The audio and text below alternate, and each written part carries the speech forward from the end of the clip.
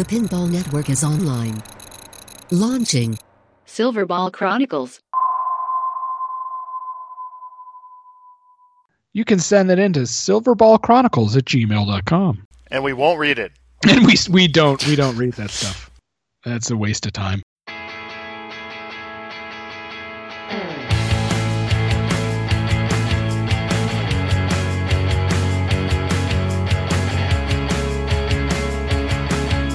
Hello everyone, I'm David Dennis, and this is Pinball Chronicles, and with me is my co-host, Ron. How you doing, Hallett?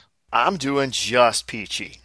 Just peachy. That's great. Have you had any feedback so far, fella, about our first episode? They like us. Yeah, people thought we did an okay job, which is really great. We've made a couple of adjustments, but I think this episode is going to really play out. I think it's going to play out really well. I'm really excited to get this going. I've been looking forward to this for a couple of weeks. But as you know, we are on a monthly schedule. That gives us a little more time for research and editing. Plus, it gives us a little bit of time out to not sort of get burnt out. Isn't that right? That is correct. That is very correct. You've been super busy in the last couple of weeks. You've actually put out 2 Slam Tilt podcasts.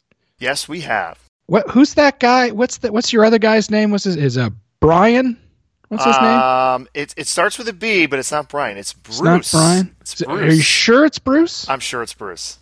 Okay. Well, anyway, he's okay. He's doing pretty good on that podcast, which is nice. But you're, of course, tying it all together on your other podcast, the Slam Tilt podcast. But I'm glad I could steal you away this evening to jump into this week's topic. One that I think you hold very dear to your heart. That I do. I was very excited when I learned what our next topic would be. Well, you requested specifically that we do this on the next episode. That was part of your contract to bring you aboard. Okay. That we continue to hyperinflate the Stern Electronics secondary market, and that was something that you specifically put forward. Sure. Yeah, so that's our topic this week. But before we get into that, Ron, this episode is brought to you by a Bash Toy and 2 ramps. A Bash Toy and 2 ramps. Really, though. What else do you need? That's what John Borg says. Big sponsor this week. Big sponsor this week. We've got a couple of housekeeping items from our previous episode, which was Steve Ritchie, Before the Mullet. We always take corrections from our mailbag at silverballchronicles@gmail.com. Is that the name? Did we change something? Nope. Everything is exactly the same as it was before. silverballchronicles@gmail.com. If you want to get a hold of us, please send us a message. So we did get some feedback from the one, the only, Dennis Kriesel. He wrote in because he actually wrote an article in the Pinball News, and that article spoke specifically about Atari Pinball. I think it was you, Ron. You posed the question as to why did Atari choose wide bodies? Yep, all their games were wide bodies. All their games were wide bodies. And Dennis wrote in, simply, it was money. And then he linked to an article. I've put that in the show notes, so if you want to go back and read that. He also wrote down his sourcing. He quoted Nolan Bushnell from Atari, and he said, I felt we could make a business, meaning pinball, but we couldn't do commodity pinball. One that looked like it was the same as everybody else. So we created wide bodies and these various other innovations which allowed us to price them anywhere we wanted. They definitely look different. They innovated mechs that no one used except them. I guess you could say they took risks and they could have paid off, but they certainly didn't. No, they had what was it called? Rotary solenoids or some other stuff that, and their circuit boards at the bottom of the cabinet and other wonderful innovations that they did. Yeah, you can't hear my hand in my face, but that's what I'm doing at the moment. So one of the other bits of feedback that we actually got was on my sourcing of what I'm referencing as we go through the episode. Some people wanted to dive a little bit deeper into some of that sourcing. So you will see in your podcatcher much deeper, much more pointed sourcing inside of those show notes. So I wanted to make sure that I updated that. And we'll move on to the next bit, some feedback from the first episode. Ron, do you want to read through some of that feedback? Sure, I'll read some of the feedback. Glenn says, loved it. Can't wait until you get the other 42 episodes of material you said you'd get in another episode. Okay. Oh, thank you so much, Glenn, you douche. Wow. Hey, he started it. He started. Danny from Virginia said, I thoroughly enjoyed the new show. I run between 80 and 100 miles a week, and it's great to have new content to get through the miles. Runs 80 to 100 miles a week. So suffice it to say, Danny's cardio is probably vastly superior to either of ours. No, I think he means he's like in a vehicle or a truck doing like delivery. delivery. It says run. I think you're taking him a little too I'll literal. take it completely literally. Okay. Tim says, I am really enjoying the Silverball Chronicles podcast. Oh, thank you, Tim. Thanks so much. Also, no one wrote in last week about the book that I couldn't remember. Remember I said that everybody read this book in high school and I couldn't remember what it was? The one that had the greasers in it?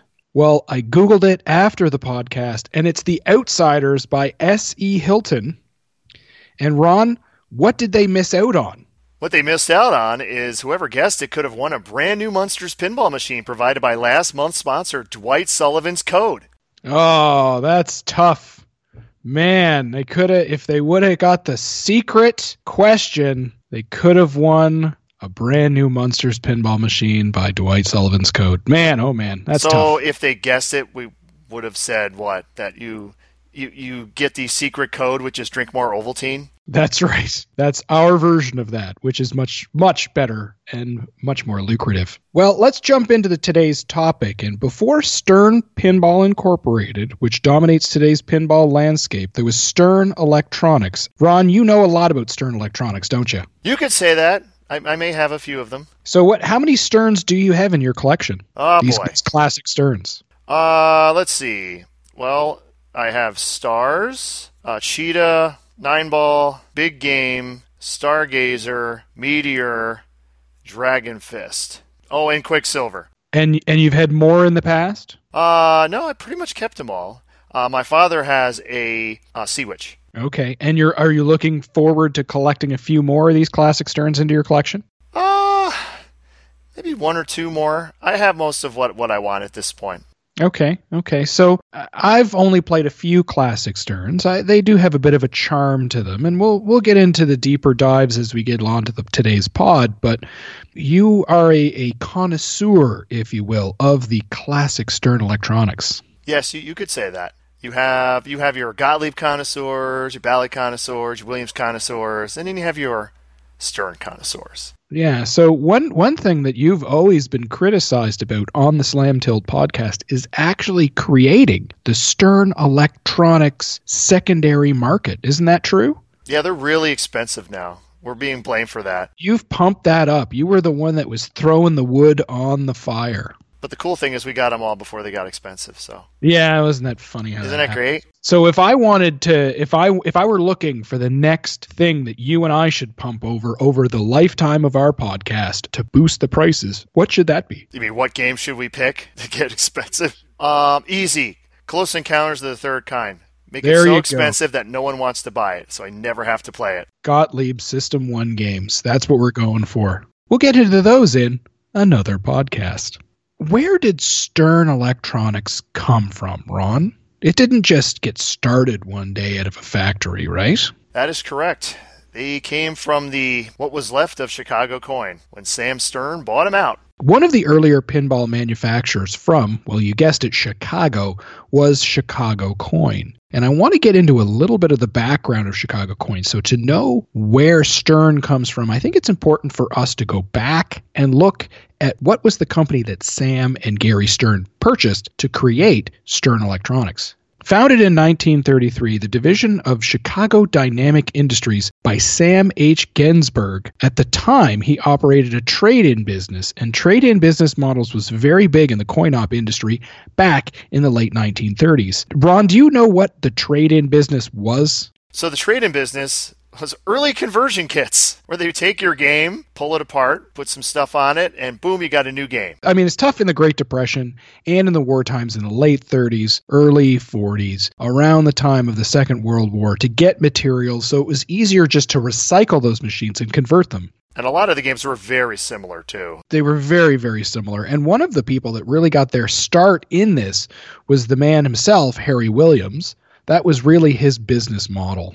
Chicago Coin made a lot of bingos, a lot of gun games, a lot of shuffle alleys. Do you have a shuffle alley? I do not have a shuffle Those are alley. like all the rage. I noticed that big collectors, people that have big collections, often... Well, people who have big basements would have. Yeah, those bowlers. You need room for that. Yeah, and if you have like a ball bowler, you need a ton of room for one of those. Chicago Coin never really made a huge impact in the industry. I mean, they were there, they were always kind of around. In the 1930s and 40s, they did a lot of bingo machines. Generally, they would sell 1,500, 2,000 units, and they really struggled when they got into the 60s and 70s because they spent most of their time on non-pinball like bat games, and again, those shuffle alleys and gun games. Chicago Coin made boards for the early bingo games. And we're not talking like electronic boards, but there was like literally a board, right, Ron, where they would put all of these switches and knobs and hooks that would create actual math, right? Yeah, but bingo games are some of the most complicated electromechanical devices you will ever encounter. Yeah, I don't know why anybody would want to get into so much math, but I mean, I guess that's kind of the area that we're in, right? When pinball, yes, there's probably a lot of people who are good at math. Now, Louis Ginsburg, David Ginsburg, and Meyer Ginsburg, in 1931, they had founded Genco, which is an amusement manufacturer, basically a competitor to Chicago Coin, and they were actually relatives to the Ginsburg family, or Samuel Ginsburg. I bet you that would be awkward Thanksgiving dinners for sure. That's very awkward. After 1953, the competitors kind of merged. I guess they sort of decided that a company that's separate is probably less effective against the companies like the Gottliebs and the Bally's that were mostly the industry dominators. Funny little note about Genco or Genco. I've heard it both ways, and I'm always confused at what's the proper pronunciation of that company. I've heard it called Genco. I've heard it called Genco. Huh. So if anybody knows, send us a line. Send us an email and tell us how to say it properly. Yes. I've heard Steve Kordek, who actually worked there, he said it was Genco. So I guess I should go by that. Yeah, he would probably be able to be the person we should lean on, considering that it is Ginsburg is the last name of the owners, is probably that way. Now, some of their biggest sellers, Kilroy was 8,800 units. That was from January 1957, and 8,800 units back then. I mean, last episode we talked about 10,000 units of selling something was a big deal. So when you're talking 30 years before that and they're selling 8,000 units, that's pretty staggering. Did these have flippers, or was these older games? Kilroy sounds like a 30s game. That sounds like a really old game. Yeah, it's a 47. Yeah, let me take a look at this picture. It doesn't say. It did not have flippers. Flipperless. So, Ron, just a little bit of background. When we talk about a flipper, non-flipper game, what are we talking about? Humpty Dumpty was the first game with the flippers. And after that came out, everyone had to have flippers on their game immediately. All the flipperless games became completely obsolete almost immediately. So pretty much anything before Humpty Dumpty is going to be referred to as a flipperless game. When we look at their second largest seller, which was Beamlight, that was from 1935, and that one actually had 0 flippers, and it was more of like a bagatelle game, which is kind of where you shoot the ball up, it bounces around, it lands in a hole. It's pretty awesome. Oh, it is. It requires you to do math too. You have to you have to add up all of the pockets, the holes that it goes in for your score. Yeah, and so this company, they're generating revenue. They've got some decent sellers. They just sort of are there, right? They're not an industry leader. They're not innovating. None of that stuff.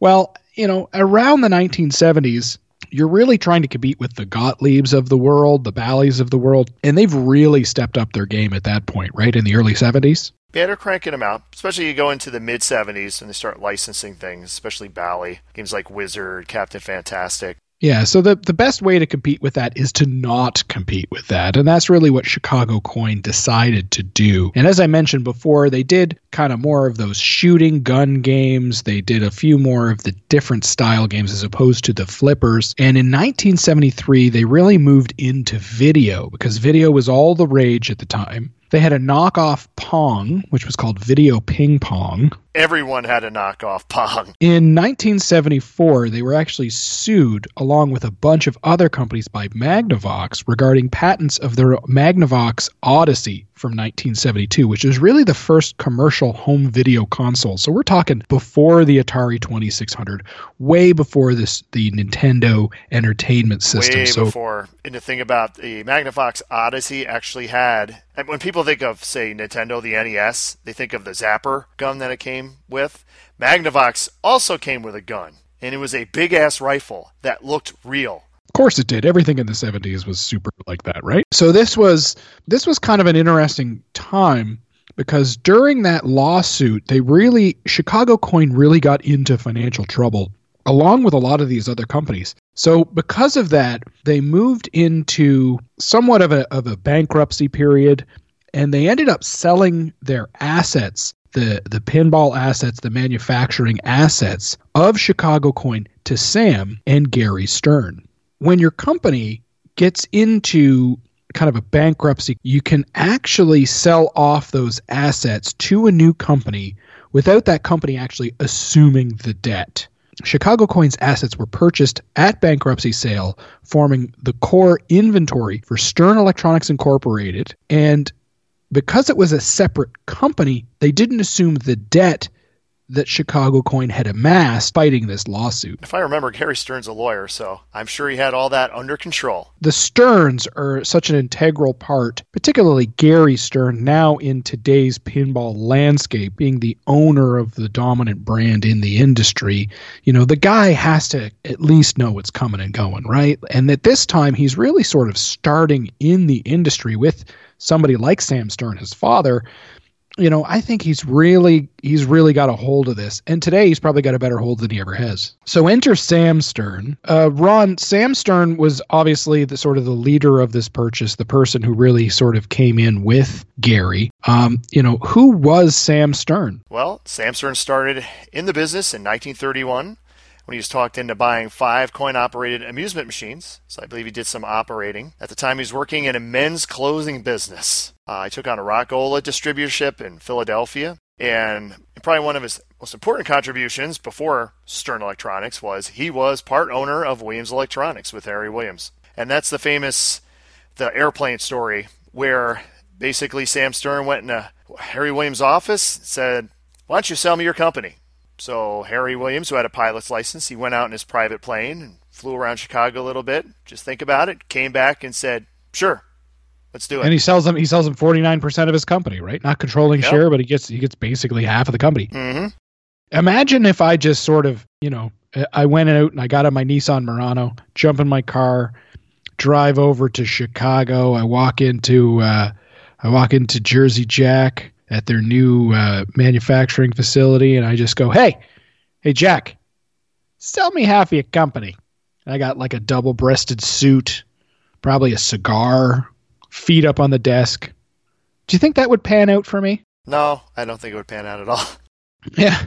So he was really integral, Sam Stern, I guess, and Harry Williams, at building the foundation for the coin-op industry, really kind of in that post-war era when the flippers started becoming, much more commonplace. Yeah, and the thing to remember about Harry Williams he was an innovator. He was a designer. He liked making games. He liked being an engineer more than he liked running a company. So for someone coming right? in saying, "I'll run the company," and they were buddies, it's like, sure, that's perfect. I want to just make games. Yeah, I mean, in the 1950s, they'd introduced so many innovations, things like the score reels, multiplayer games, sophisticated mechanisms, like something as silly as we think of today as like the tilt bob created by Harry Williams. He would much prefer doing that as opposed to actually running the ins and outs of a company. Those are two totally different skill sets, which will come into play later in our story. Yeah, one of the funny things that I read was that Sam Stern would often walk by people's desks,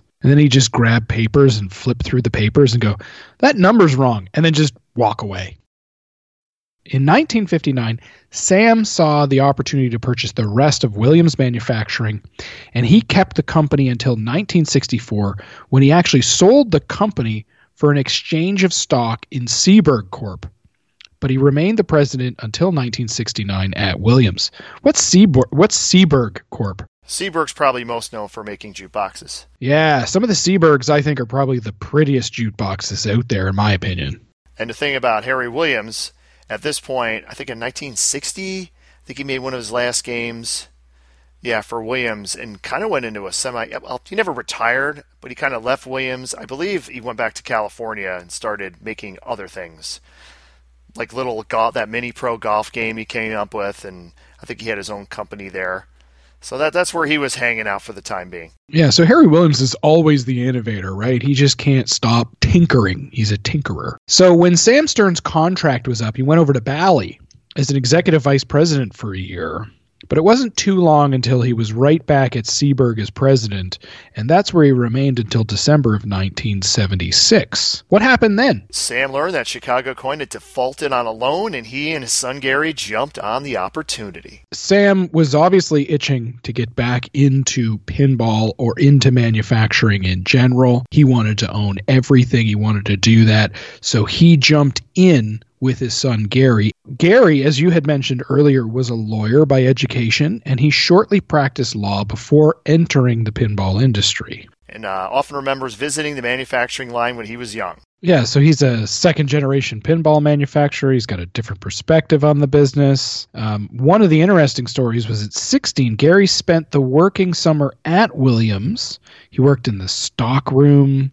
He was a personnel manager. Yeah, and he learned he shouldn't use any tools because he would often destroy things on the manufacturing floor. So he was not very adept at actually building anything. Yeah, he was the opposite of Harry Williams. He was maybe Sam Stern kind of in the middle. You got Gary on the other side, who's more of the sort of the academic thought business person, right? Like, don't give the man a hammer, basically.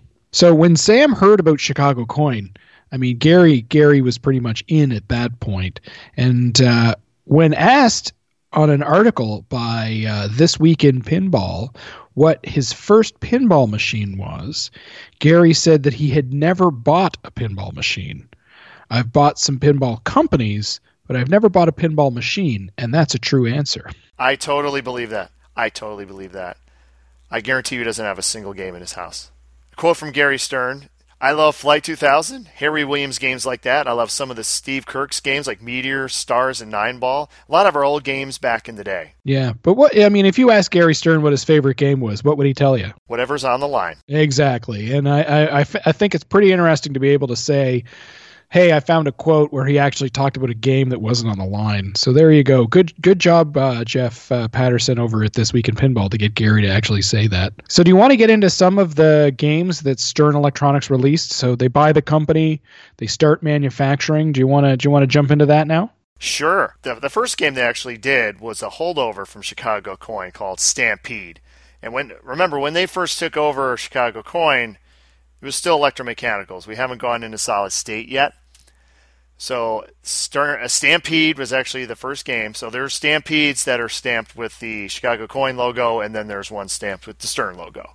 Oh, interesting. Yeah. And then there's also, I believe, Rawhide, which is, I think that's like a 4-player version of Stampede. Yeah, so let me yippee-yi-ki-yay the stats here for you for Stampede. Oh. Yeah, we're still doing this thing. Oh, man. Yeah. I hope you're enjoying it. So it's a cowboy, like cowgirl western theme. It's from February 1977. It's electromechanical. So it still has the reels and the chimes and all of the shenanigans in the bottom. It doesn't have computer boards. They produced 1,100. It was designed by Albin Peters, Jerry Cokie, and Wendell McAdam. These were holdovers from the Chicago Coin time. They actually didn't do any other Sterns. These were the last machines they did. The artwork was by Christian Marche, who did art everywhere with Bally and Williams. I think it's Christian Marsh. He says Marsh? Yeah, Marsh. I believe it's Marsh. He doesn't know how to say his real name? Maybe when he's French, maybe they non-Frenched it when he came over. Oh my God. Anyway, he did the art for Grand Prix, Tri-Zone, Hot Tip, and Space Odyssey. Some of those sort of iconic EMs of Bally back in the 70s. I'm looking at our notes, and I'm glad you skipped over Stratoflight, because that is a terrible game. Yeah. I only know that one because I see it for sale all the time. Yeah, there's a reason.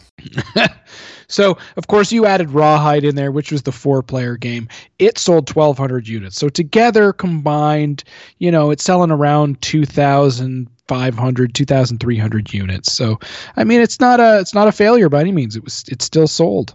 And then their next game was Disco. Gee, I wonder why that came out during the disco craze of the mid to late 70s. Another EM, 2-player version. And the funny thing is, for my notes here, it has no designer credited. So no one wanted to take any credit for this particular game. Right. So that's just another machine that was sort of just there. They needed to kind of get something out, something on the line. And, my assumption would be that it would be Jerry Koke that did that. And Ron, do you have a copy of the Pinball Compendium book? Somewhere in this house, yes, I do. Somewhere in the house. So I've got both copies. That's one of the resources that I've got in the show notes. It's one of the resources I'm using a lot. And I thought it would be a really good time to leverage that book to talk about Jerry Koke, because he's probably one of those people that has done a lot in pinball, but I don't think gets a lot of recognition. So I thought this would be a really good point to bring him up, considering this is his last game. So he was the head engineer of Chicago Coin. He was born on June the 12th, 1910 in Chicago. He really worked in TV and phone manufacturing until the Depression in the 1930s, when he went back to school for engineering. He joined Bally and then in 1936 went to Chicago Coin. During the war, Jerry repositioned Chicago Coin into the war effort, making sub-assemblies for planes, tanks, and naval vessels, and he had a very good reputation at Chicago Coin for making quality materials. In 1950, even NASA contracted Chicago Coin to manufacture some of their pieces. His first game that he created was Bermuda in 1947, and his last game designed was Stampede 1977, although I kind of think he probably did Disco as well. And he was kind of, what had he been, 67 around the time? So he's probably nearing retirement. Yeah, I think at that time, when there's such an upheaval in the industry, there's a lot of upheaval within the company you're in general. At that point, you're probably like, I've kind of had it. So he's not a really well-known person. He's not a Harry Williams. He's not a Gary Stern, but I thought he needed to be recognized. Yeah. And now he is. So their next game, and I consider this kind of the first real Stern game, has the least original title of any game. I think you mean the heard. best title. The best title. It's called What else do you need? Pinball by Stern. It has just a big silver ball on it. And the thing about this game is it was originally made as electromechanical, and there's very few of them. There was only about 594 produced of the electromechanical version. And then they went to solid state. So there was way more solid state pinballs. Yeah, 1,650 solid states produced, so almost triple the amount. And how they got there is very interesting. Because if you look at a Stern, a solid state Stern, and you look at a Bally of the same era, you're going to think, these are very similar. Yeah, so you open up the head, you take the back glass off, you open up the cabinet, you look inside, and they look exactly the same. Pretty much, yeah. And how did that happen? Well, I mean, it's just a coincidence, obviously. Oh, I'm sure it was a coincidence. No, what happened is Stern invested in solid state technology, and how they invested, they acquired Universal Research Laboratories, URL. Okay. And what they did is they produced circuit boards, and they were tasked with reverse engineering the Bally board set. So Gary and Sam, let's assume, kind of showed up to this company that they purchased, URL, and say, hey, I got these boards. Can you make these boards? And they just copied them? Pretty much just copied. No, I guess you call it reverse engineering. Well, yeah, they reversed engineering. They called them different things, but they're the same boards. They use the same system, which consists of basically an MPU, the computer, a solenoid driver board. So the solenoid that drives the the pop bumpers and the drop targets and stuff. And then you had your lamp driver board, which is for the lights. Then you would have your transformer and your rectifier board. Right, which runs the power. Which they would add things later like soundboards and but that. So you're telling me that they are almost identical. They're pretty much identical because if you get any repro board like an Alltech or something like that, you can use it on any Bally or Stern of the era. Well, what are the odds of that? What are the odds that Bally sued them? Because they did. Ultimately, Stern had to pay Bally a royalty for each one of the systems that were sold. I couldn't find the details of that through my research. And, honestly, I think Bally probably didn't mind because they saw it as their system as the system. So if they have another company using their system, I mean, Bally tried from the very beginning. Bally, when they came up with their solid-state system, they tried to trademark it. Not just their system, but any solid state. Oh, I see. So they if you made an electronic pinball game, you had to use their system. Luckily, they didn't win that, or we'd have that. That wouldn't have been good for the industry. Yes. Well, I mean, when you look at it, Bally obviously, wanted everybody to use their technology because then they could be able to sort of dictate what the industry went in which direction. In this case, they could grab a royalty. But surely Gary Stern learned a lesson, right, to never copy a board set again. No, he did the same thing with Data East when they ripped off Williams System 11. But that's for a future episode. That's getting way ahead here. Way ahead. Now, these first electronic games that Stern did, they used the M100 MPU board, which I'll mention that because when we get into what a lot of people consider their most classic games, is the point where they upgraded their CPU board or MPU board to a more powerful board with more capabilities. They really ramped up the horsepower. Yeah. At this point, they had no soundboard. Pinball actually has chimes, just like an EM. They did not go. We did not have sound yet. So we're still inside the machine. We still have a chime box. So it still sounds like an old EM machine, right? It's still. And Stern used actually a 4-bar chime box as opposed to a 3-bar chime box. Okay, so they got a different note. And yeah, they have I think it's the bigger one, which would be the lower note. But their chime boxes, they're terrible. They're terrible. They're like a little piece of wood, and they literally destroy themselves over time. Actually, of the classic Sterns that I have seen, the earlier M100 machines, they've all had Zachariah chime boxes in them. Really? Yeah. Interesting. The Stern chime boxes have a very distinct, very tinny sound, almost cheap, but it's kind of their charm. Would you say that the Sterns probably went for a cost-cutting version of their chime box? I would say, I think I've said this analogy before. Think of the companies. Think of Williams and Bally as a well-built, say, economy car, and Gottlieb is like a station wagon with the wood paneling on the side. The real fake wood paneling? But really built well, but not something you actually want to drive around. And think of Stern as that really awesome sports car that's made almost entirely of plastic that if it hits anything will just disintegrate. And that's a Stern. The Fiero of the pinball industry. As someone who's had old Williams solid state games and Bally solid state games, I can say they definitely have a cheaper feel. The cabinets, just most things about them are cheaper, but that's what makes them play the way they do. Their mechs are cheap, they're light, but because of that, they really work well, and the games play super fast. It is part of the charm. Pinball was designed by Mike Kubin, right? So he did Electronimo and Nugent and Magic and most notably Sea Witch. He was a very prolific designer at the old Stern. Fun fact. Did you hear that? I played a song there. You did? No.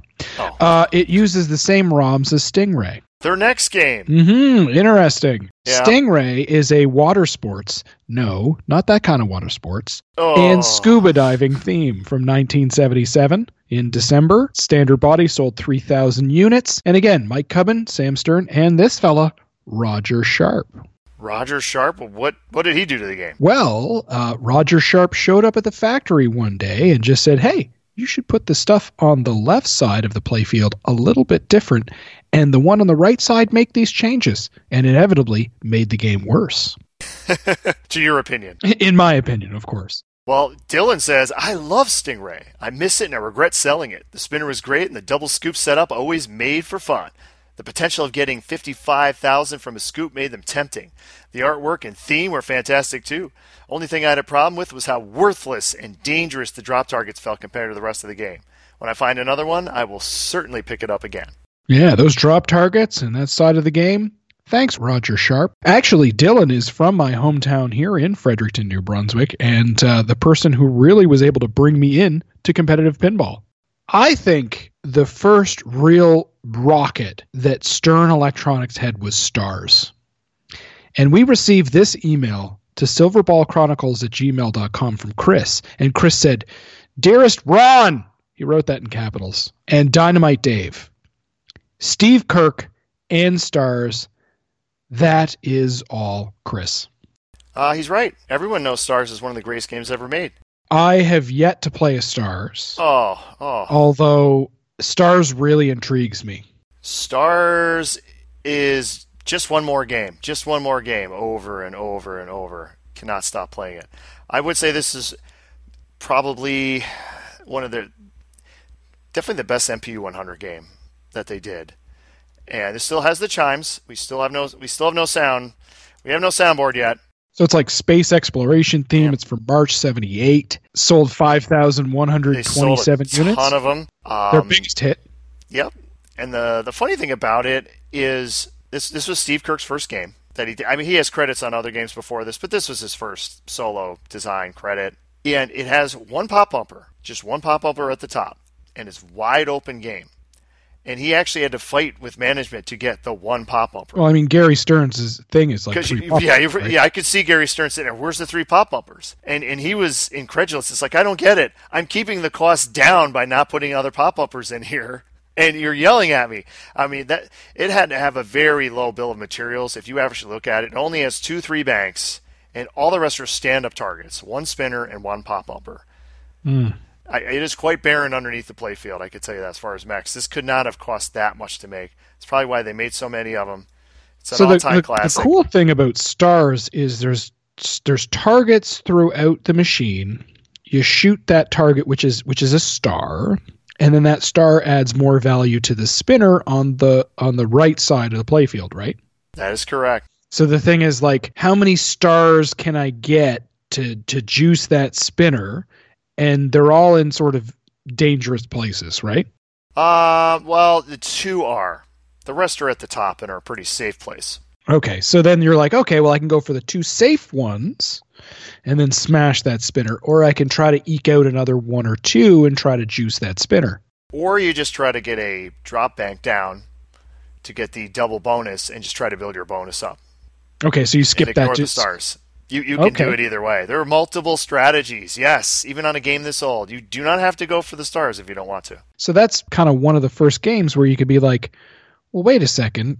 I don't have to just do the thing. But the thing is the funnest thing to try to do. Well, yeah, of course. Everybody loves orbit spinners. Like, come on. It has other interesting rules with the drop targets, where if you get the 2 outer ones down, but the center one's still up, it lights that one for, I think, like 7,000 points or something like that. It has a lot of nice rules like that. Complete things, but don't complete things. Like the drops actually control the value of the left spinner, but if you get them all down, then it resets the value. Just a lot of cool rules in a game like this that's this old that it keeps you coming back. I can't say enough good things about Stars. What do you think of the art of Stars? It's passable. Passable. I think it's pretty cool. It's passable. I kind of really like it. Now, that's done by my buddy Jorge. Your buddy Jorge? Yeah. The hell is his name? Jorge Abaragon. Jorge Abaragon. That sounds Jorge Abaragon. And he really did 3 games, which, surprisingly enough, are all Steve Kirk games. Wow, he must have been his personal artist. He's like his buddy. Yeah. His hombre. The thing about Stars, too, I never see a good Stars backlash. They're always wasted. They are always a mess. But Yep. CPR has a new reproduction mirrored backlash, and it looks gorgeous. And that's another thing about the Sterns. They used, well, actually, Stars has the thicker back glass, but their back glasses, for whatever reason, they just don't seem to hold up as well as some of the other manufacturers. Are you saying that they were probably made on the cheap? I don't know. That doesn't sound like a Stern. I mean, I've seen some good Stern back glasses, but I mean, most of them just seem to get wasted. Interesting stuff. So, I mean, I guess this is a good place to really dive into who is Steve Kirk, right? Steve Kirk is awesome. Yeah, so Steve Kirk, best known for Stars, Meteor, Nine Ball, Gamatron, Swords of Fury. We'll deep dive those in a moment. His first credited design was 1968 was Gottlieb Fun Park with Ed Krinsky, the legend himself. What kind of brought him up into the fold and to bring him notoriety, and I would assume what brought his attention to somebody like a Gary Stern, was that he actually wrote a book about pinball and tournament pinball in 1978. In February of 1978, Playmeter magazine actually named Steve Kirk Coin Man of the Month, and it was about the time that Stars was going to come out. Steve Kirk, he's accredited for a couple of things, but one of them was that he actually was the president and one of the main founders of the Pinball Association of America. Have you heard of that before, Ron? I have heard of that. I've seen the phone number. Yeah, so in 1975, the association held its first National Pinball Open in Chicago. It drew 1,400 players. That's more than Pinburg. Wow. So that's a big deal, which is probably one of the reasons why he decided to write a book.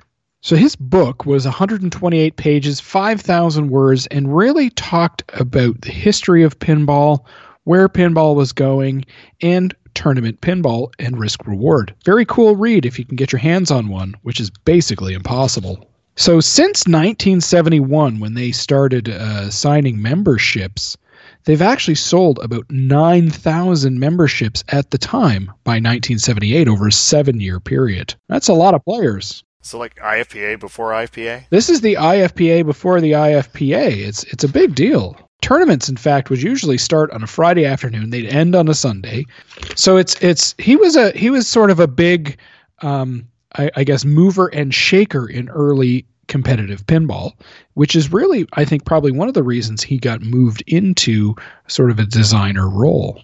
So one of the cool bits about Stars, one of the things that you'll see is that there is a rocket on there flying across the back glass. There's an SK1, which stands for Steve Kirk 1 for his first design. Which gets confusing later, as you'll see. Yeah, it's going to get into a whole thing for people that are good at math. For some reason, it really got out of hand here with the numbering. One thing that's also really cool about Stars is the Kirk post. What's a Kirk post? The Kirk post is the post that's in between the flippers, because the game has a very wide flipper gap. The post is there. It's meant to be. It's part of the game. You play the post. So what are some of the strategies you use with the Kirk post? If it's going right down the center, you can save it. You could also use it to transfer the ball from one flipper to another. Doesn't always work, but you can try it. You can get it to, so if you've got your ball trapped on the left side, you can lower that flipper and it can roll down. Yep. Bounce off the post and land on the right flipper. Hopefully. Doesn't always work. Depends. It depends on that particular Stars you're playing. So you've seen people do that? I've seen people do that. Now, do they usually keep those in a Pinburg style event, like a big event? Do they usually keep the Kirk post in place? I've seen it removed, but not for a long time. It's usually always there. The game doesn't need to be made any harder. It's plenty hard. It's very hard as it is. Yeah, so what we'll do here is we'll follow Steve Kirk's career, and then we'll dive back into Stern in a moment, because we're going to get our timelines messed up here a little bit. Actually, before you do that, we should mention the his name's on the playfield. Oh yeah, totally. Another thing that Steve Kirk brought to Stern, and I would say to pretty much all pinball, because I don't think this had occurred before Steve Kirk did it, but I'm sure someone can correct me. Steve Kirk insisted that his name be put on the playfield as a designer credit. So before they didn't have that? Yeah, before the designers usually didn't get credit. They might put their names or hide them in the art somewhere in a back glass, or the people who did the back glass could usually put their names in there. There were other designers that might have like I can't remember his name, but one of the Bally designers, he would put like a certain red post in every game. That was his trademark. Oh, he was the fellow that did Xenon. He did Harlem Globetrotters. So if you look at Harlem, you'll see a red post that's a little different than all the other posts. That was his trademark. Steve Kirk was like, no, I want credit. I want the design credit on the playfield. So if you look at Stars, it says right on it, designed by Steve Kirk. Chemic. So there you go, Greg Chemic. I only know that because I did Xenon. And when I bought it and I went to rebuild it, Buddy was like, if you throw this post out, I will kill you. So his name is, and Stern started doing that for their other designers too, going forward in a lot of their games. Harry Williams, they started putting his name on there. Even the other designers, they started getting credit. Even games like, if you go all the way to the end, like My Dragon Fist, it has Joe Jost, the designer. His name's right on the playfield. And as far as I know, they were the only ones doing that at that time. So why do you think that they didn't have their names on the playfield before? Just wasn't a thing, I guess. I don't think anyone insisted on it. Like, I want my damn name on it. I mean, I would probably say that, maybe it's because the manufacturer doesn't want anybody to know who the designer is, because if the talent moves around in the industry, that individual is going to follow the talent as opposed to stay with the brand. That's a good point. A current Stern doesn't put their name on the playfield. Unless it's a signature on an LE or something. So what was Steve Kirk's next game after the awesomeness that is Stars? Yeah, so Steve Kirk really followed that up with, I think, one of the most fun games I've played when it comes to early solid state, and that's Meteor. And I'm gonna just jump right in here. Let the stats fall to earth like a meteor. Oh, very good. That space apocalypse theme. It's from September 1979. It's an M200, the first M200 system. Yes, it is. It's this one is a smash hit. It sells 7,939 units, and it is Stern's highest seller since Stars. And it was once again the art and the programming by the same team, with Steve Kirk leading them. I would say Meteor may be the best Stern game.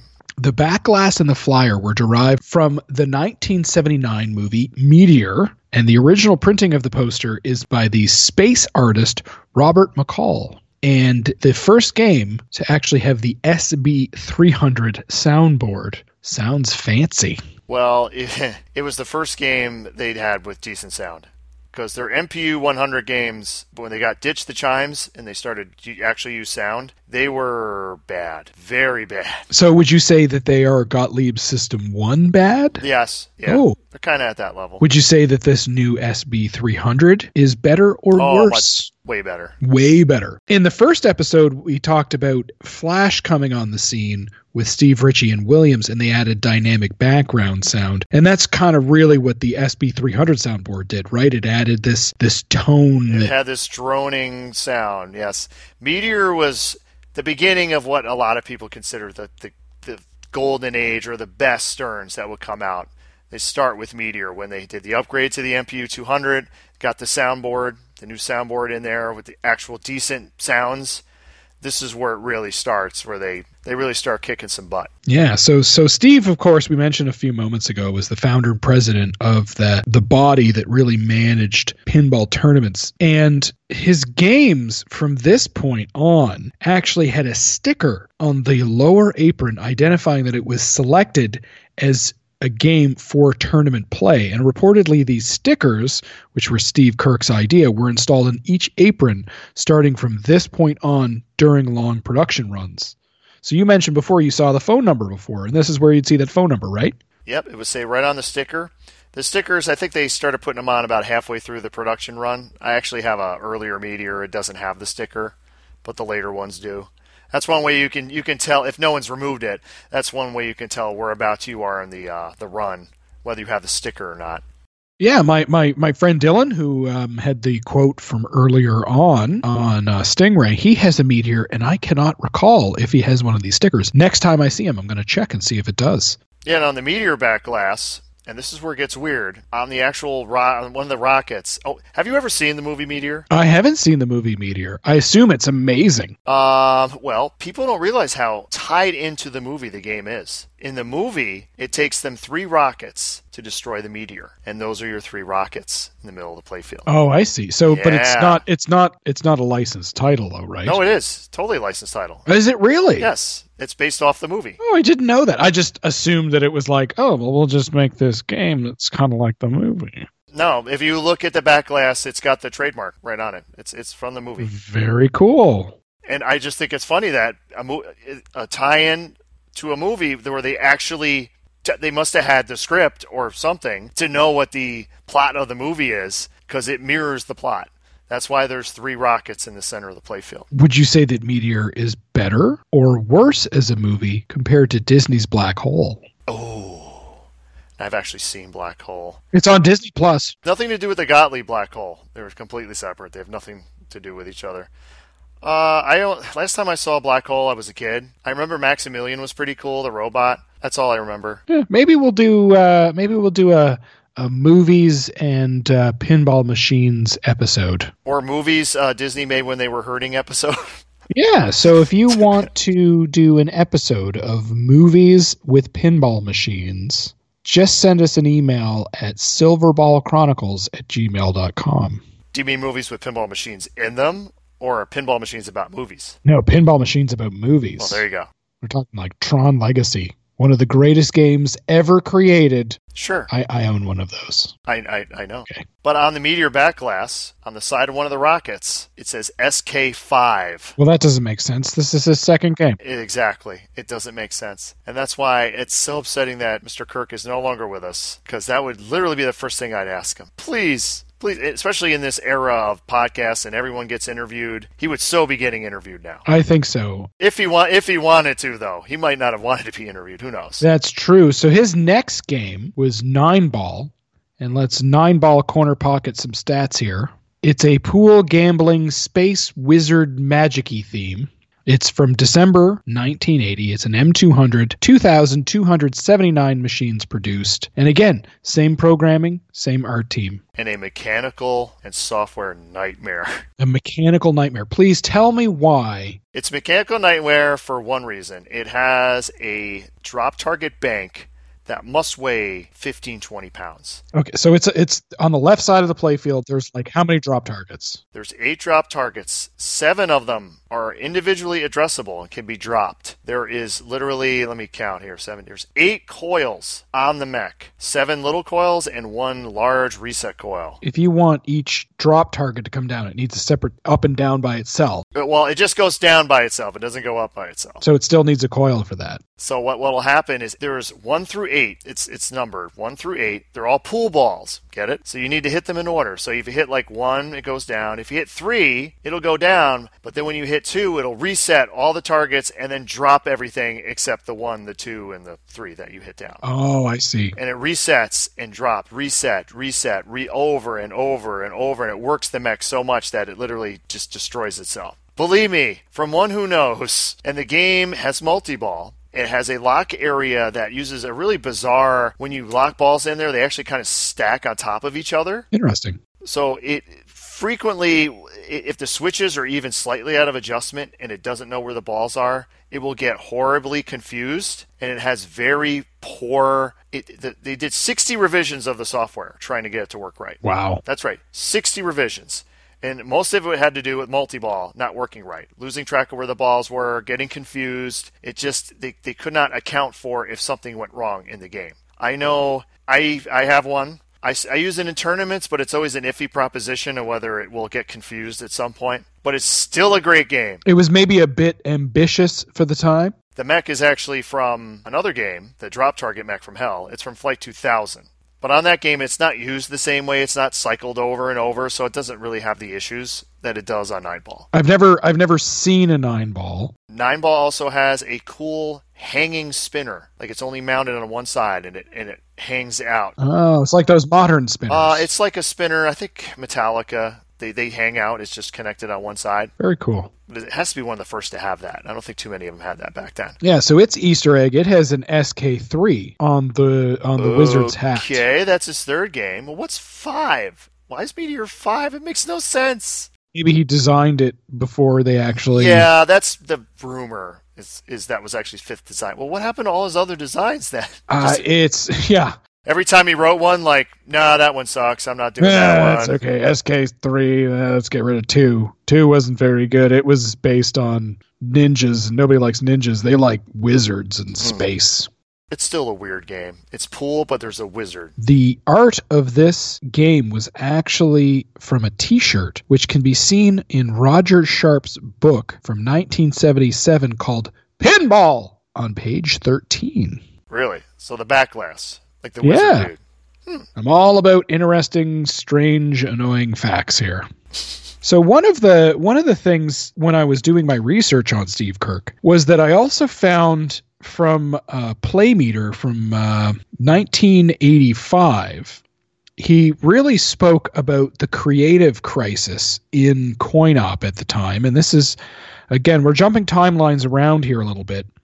But in the 1980s, when sort of pinball was on its downturn, there was a big, crisis at the time about creativity in pinball. We'll get into that maybe more in the Python Angelo episode that we've got coming up. But at the time, Steve Kirk worked for a company called Pinstar.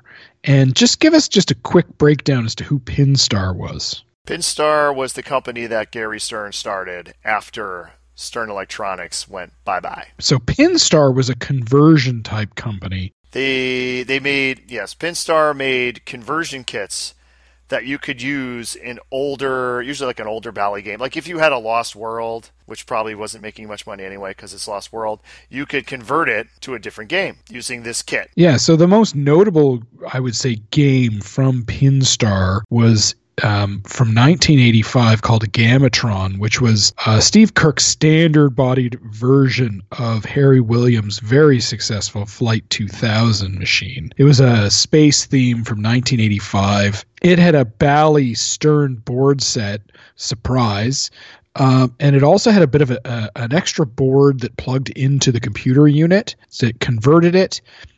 It has an unknown production amount, and the art was done by Seamus McLaughlin, who we had heard about in our previous episode. Really, here we go, going back into this sort of conversion kit or trade-in business model, right? Mm-hmm. It modified most existing Stern games from the previous era, as well as the Bally games at the time. The manufacturing flyer basically states it fits most standard body 4-player Bally Manufacturing Corporation pinballs. And one of the major differences, I would say, between Flight 2000 and Gamatron was that Gamatron does not talk. I think if you mod it, though, if you actually had a soundboard, I believe it runs the same code. You could get it to talk. I'm trying to remember that. Yeah, so your co-host on Slam Tilt, Ben. Ben. He has a Gamatron, right? Yes, he has a Gamatron. Another thing about Gamatron, they didn't just make them for U.S. market. They actually made kits for foreign markets. Okay. I got to play, was it either Italian or Spanish Gamatron. The playfield, the art was a little different. Okay. And it had an SK9. 9? Wow. He designed a lot of games that didn't make it. Yeah, absolutely. So we're just jumping all over the place. Maybe he's just making it up. One of the cool bits, I think, with Gamatron on the back glass, it's awesome. Its art is awesome, in my opinion. It's got that really cool 1980s robot destroying the world thing going on. And it has a bunch of initials all over the place. So there are characters on there. There's an SK for Steve Kirk. There's an HW for Harry Williams. JJ for Joe Juice Jr. Gary Stern, GS, SS Sam Stern. There's a Seamus McLaughlin, SM, and that one's handwritten, almost like a signature on the back glass. There's also a couple of unknown initials on there, is SEKH, SB, DS, and AF. We don't know who they are, but I'm assuming they were so important that IPDB just decided not to put their names on there. In 1988, he wasn't necessarily working for Williams, but he sold a game design, which would eventually become Swords of Fury, which is best known for what? Lion Man. Lion Man. It also has a Kirk post in the center. Does, which would be one of the signatures. As a consultant for Bally in 1988, he worked with Jim Patla, who designed Ramp Warrior under Steve's influence. Now, that didn't quite make production, because at around that time, Williams actually purchased Bally, which created then Bally Williams, and Ramp Warrior was made into a game called Truck Stop, and they had about 1,500 units were made of that.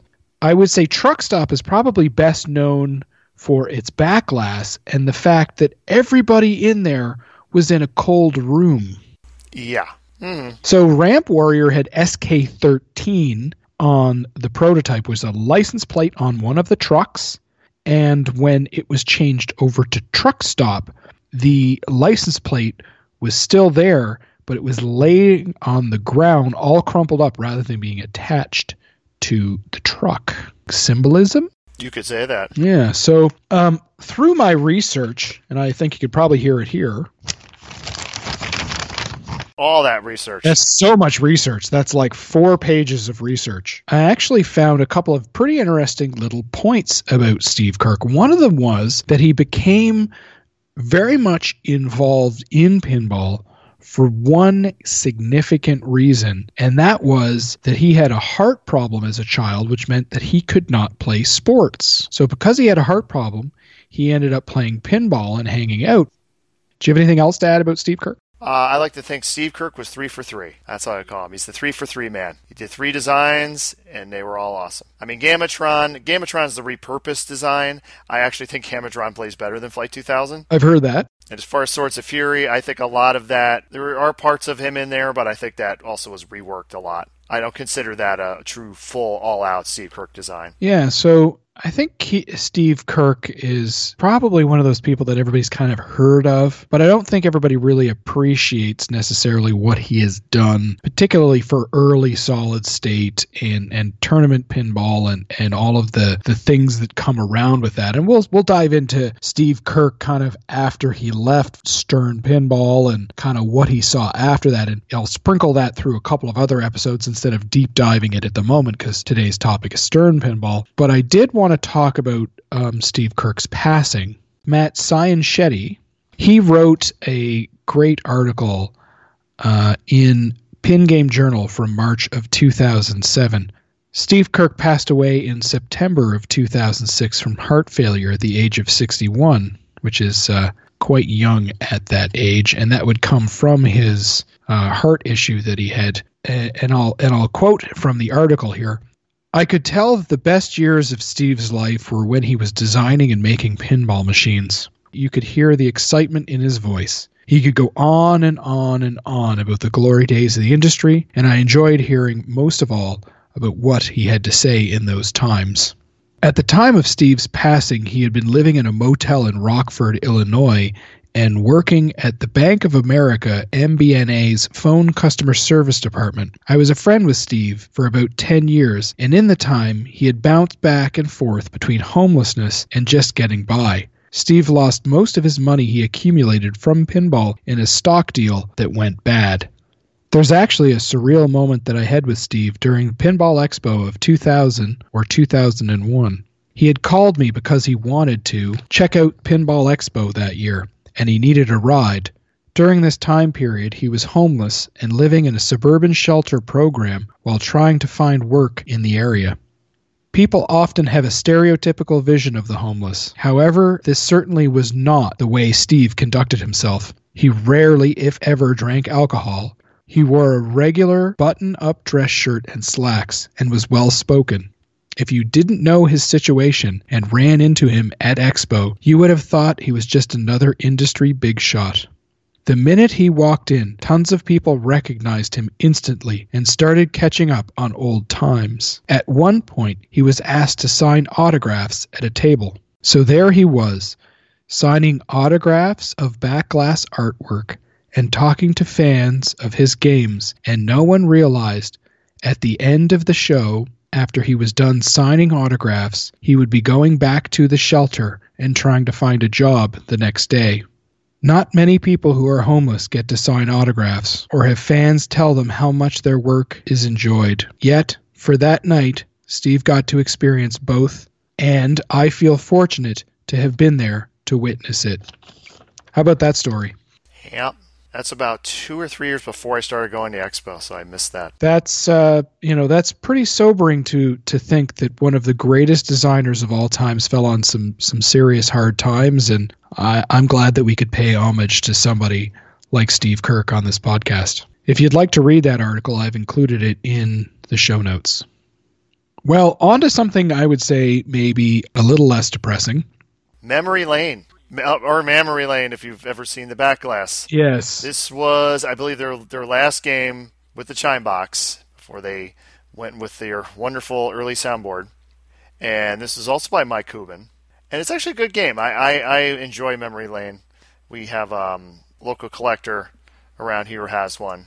So around the time I had seen the Flash that was up for sale, the same seller also had a Memory Lane for sale, and I was intrigued. I was in some ways almost desperate to play some pinball, and I considered buying it. Wonderful little game, right? It's bowling themed or drive-in kind of car hop thing, right? Like your A&W. It's going for a retro bowling vibe. It has it's got a really cool shot on the left side where it's a spinner that leads to a saucer, which is pretty neat. Also in the middle of the field, if you've played Bally's Strikes and Spares, it's kind of got a little bit of that going on, right? Yeah, the rollovers. In the middle, sort of the 10-pin bowling rollovers in the middle. Kind of a neat little game. I wouldn't say it was necessarily great. I wouldn't say it's bad. It would be maybe the B plus of its time, right? I like it. I don't love it. I mean, I wouldn't own one. Let's put it that way. Now, Sam Stern actually got to sign that playfield, right? Very cool. Oh, he did? One of the coolest Sterns, I think, around this time was certainly Electronimo. Horrible sound in general, but I thought it was one of the best lookers of its time. It's got some interesting art. It's got like a Pegasus lady thing going on.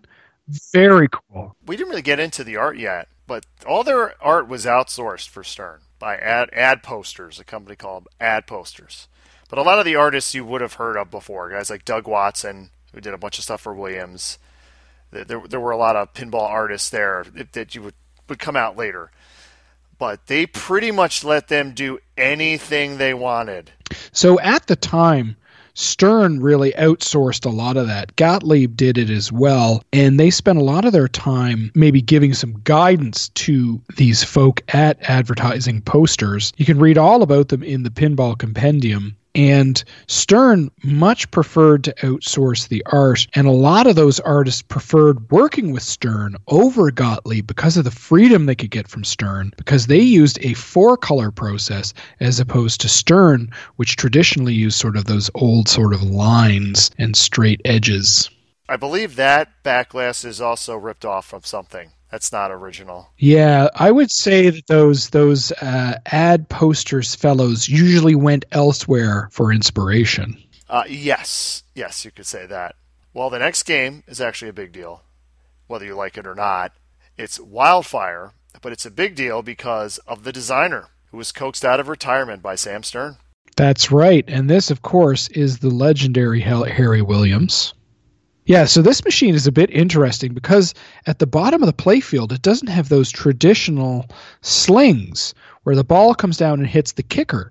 The kickers are actually in the mid playfield. That's kind of interesting.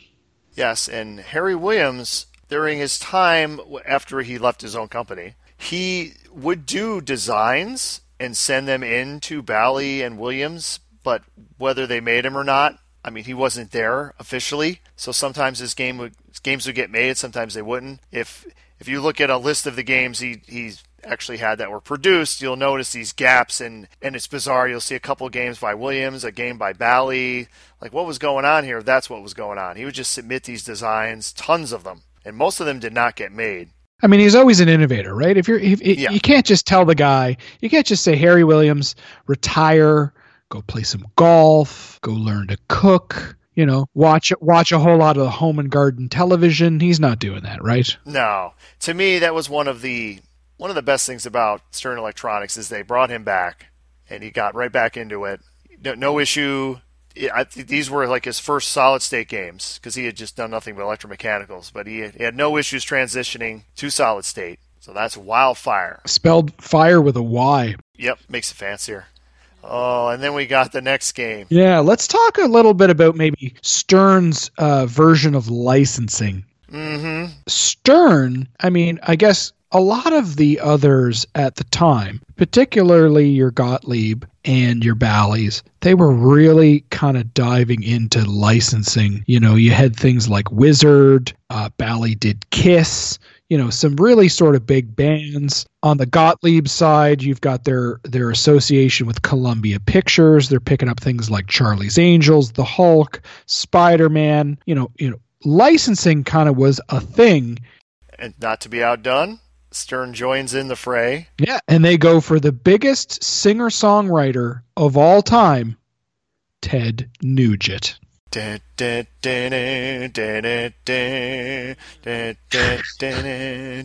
funny thing about this game is if you look at the back glass, and I don't have one in front of me here, and I can't remember the art, it has a credit to a magazine on it's either the back glass or the playfield somewhere. The magazine they gave credit to was an adult magazine. Really? Yep. I mean, who's Ted Nugent? He's a singer-songwriter, he's a guitarist, and a conservative political activist. He's initially gained his fame in the early 70s from being in the band Amboy Dukes. And in 1975, he started his own solo career. His first album, the self-titled Ted Nugent, was 2 times platinum, which is 2 million copies sold. At the time the Pinball Machine was released, Ted Nugent had 3 solo albums, some of the most popular songs on the radio, some of them still heard today. The only one that I know is Cat Scratch Fever, which you alluded to a moment ago, and it sucks.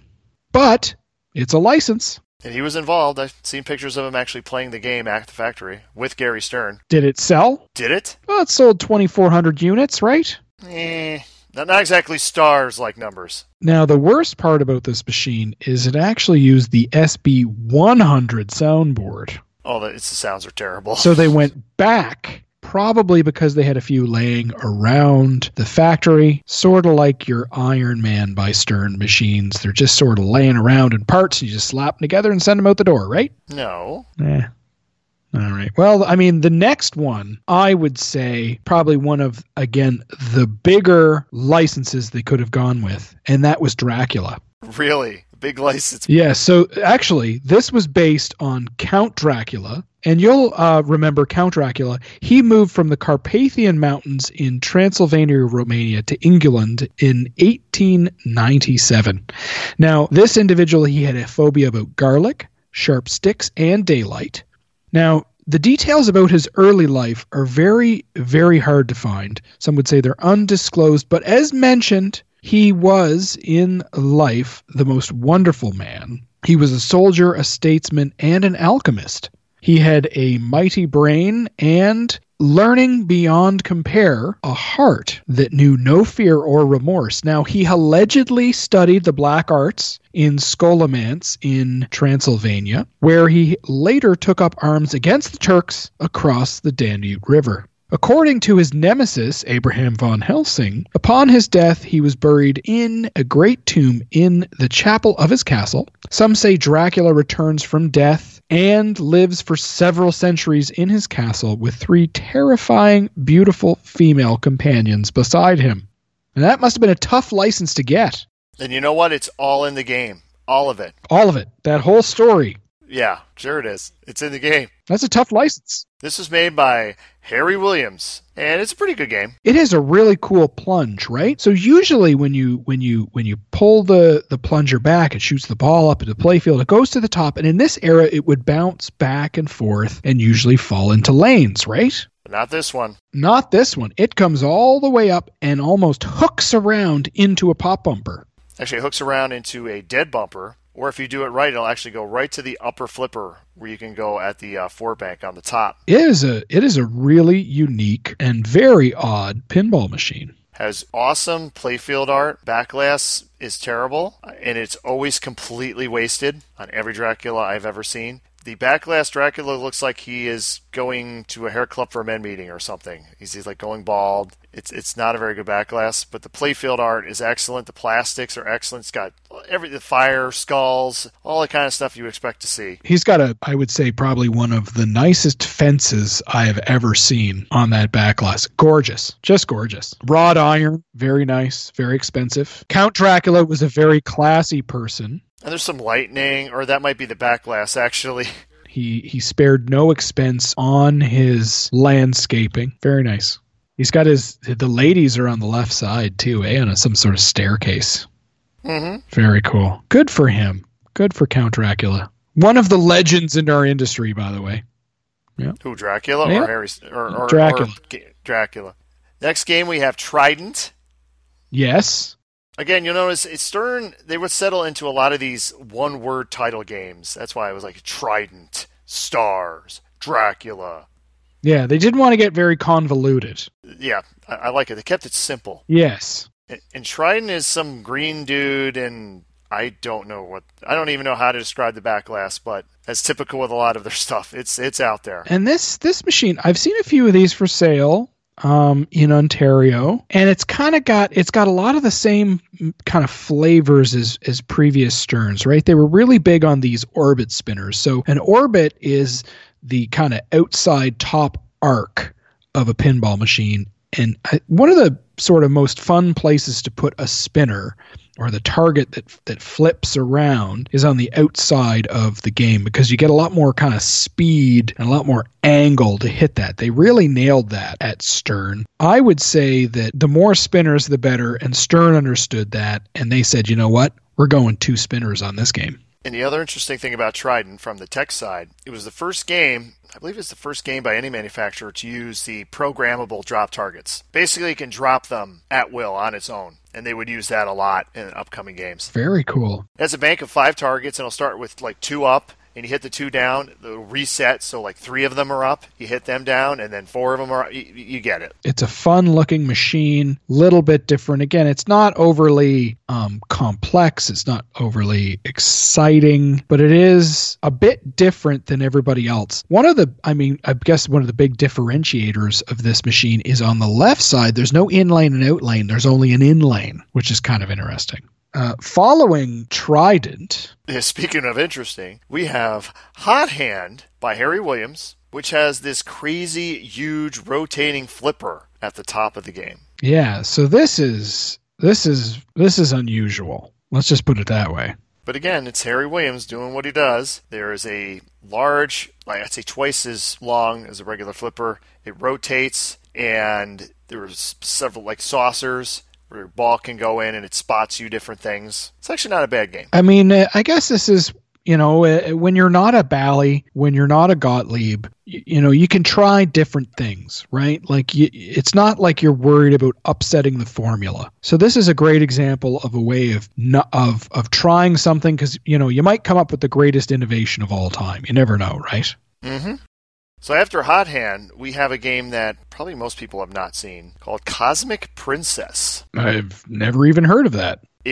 Only 336 were made, and it's an export. It was made in Australia. They were assembled in Australia. They were sold by Leisure and Allied Industries under license by Stern. Huh. And it looks like a Stern, plays like a Stern. It was just made in Australia. So you do see these in Australia. You'll notice this on the Internet Pinball Database, where a lot of them will talk about the LAI's version of that game, which is really the export into Australia. Stern exported a lot to Australia. Now, this is where we get into games like Magic, Meteor, and I think probably one of the more notable ones beyond Steve Kirk's Meteor is Galaxy, designed again by Harry Williams. This is the game that Keith Elwin regrets selling. It's an M200 MPU, sold 4,947 units. Very, very cool design, in my opinion. It's good. Have you ever played a Galaxy? Have I ever played it? Yes. I have played every single Stern, except Laser Lord. Why don't you have a Galaxy in your collection? It's okay. Are you saying that Keith Elwin, the greatest pinball player of all time, and some would say the best up-and-coming designer of all time, is wrong? No. You heard it here, folks. Ron Hallett hates Keith Elwin. Oh. When we get back onto the licensing train, Ali is the last major license that Stern would land. Now, this is based on Muhammad Ali, or Cassius Clay Jr., who was the American professional boxer. He was nicknamed the Greatest, and he's widely regarded as one of the most significant and celebrated sports figures of the 20th century and one of the greatest boxers of all time. He was best known as one of the greatest trash talkers. He was a Muslim convert and a philanthropist and a civil rights activist in the 1970s. He was also a huge pro wrestling fan. That's where he got a lot of his... Basically, he's cutting promos on other boxers. Yeah, he knows that he has to sell tickets, he has to sell the event, and people are going to want to pay to come, and he really learned that from professional wrestling. By 1980, around the time this machine was released, Ali was really starting to suffer from trembling hands, verbal stutters. He lost his match in October of 1980 to a stoppage. He was later diagnosed with Parkinson's disease in 1984. Even in this advanced age in his career, Ali was still a massive brand, and to get somebody like him to partner with your company must have been a big deal at the time. Yeah, he's on the flyer too. By on the flyer, I mean he actually came in and they did a photo shoot. It wasn't a stock photo. This picture of him with the game, like in his trunks. Yeah, and we're talking pretty close to 3,000 units here, so it sold okay for the most part. But we're getting into that sort of transition period into the 1970s, into the 1980s, where sales weren't quite what they were on a consistent basis because we have so many players in the industry, right? We've got Bally, we've got Gottlieb, we've got Stern, and you're diluting the market at this point. And the production runs were fairly short for Stern, as we'll see on a lot of these upcoming games. Like an upcoming game such as Big Game, another Harry Williams game. So I actually posted in the Pinball Network thread on Pinside at pinside.com for comments about games and topics about Stern Electronics. So I could include some of those comments. And I listed a few games on there. One of the games I neglected, Ron, and I know you're disappointed in me, was Big Game. And I got a lot of messages regarding this game that I had left out of that list. So Chuck Wirt, one of the streamers here on the Pinball Network, said, "You forgot the best game of the bunch, Big Game." Well, Ken also yelled at me and he said, "No conversation is complete without mentioning their first wide-body game, Big Game." Big Game has become my favorite wide-body pin due to its varied flowy, for a wide body, and rewarding shots. The effective use of 4 flippers, unique jungle art package including the amazing and intimidating growling tiger head on the back glass, and the fun digital sounds from the era. It also features multiple valid scoring strategies for competitive play that makes it a favorite in league play. I have let everybody down by not mentioning Big Game.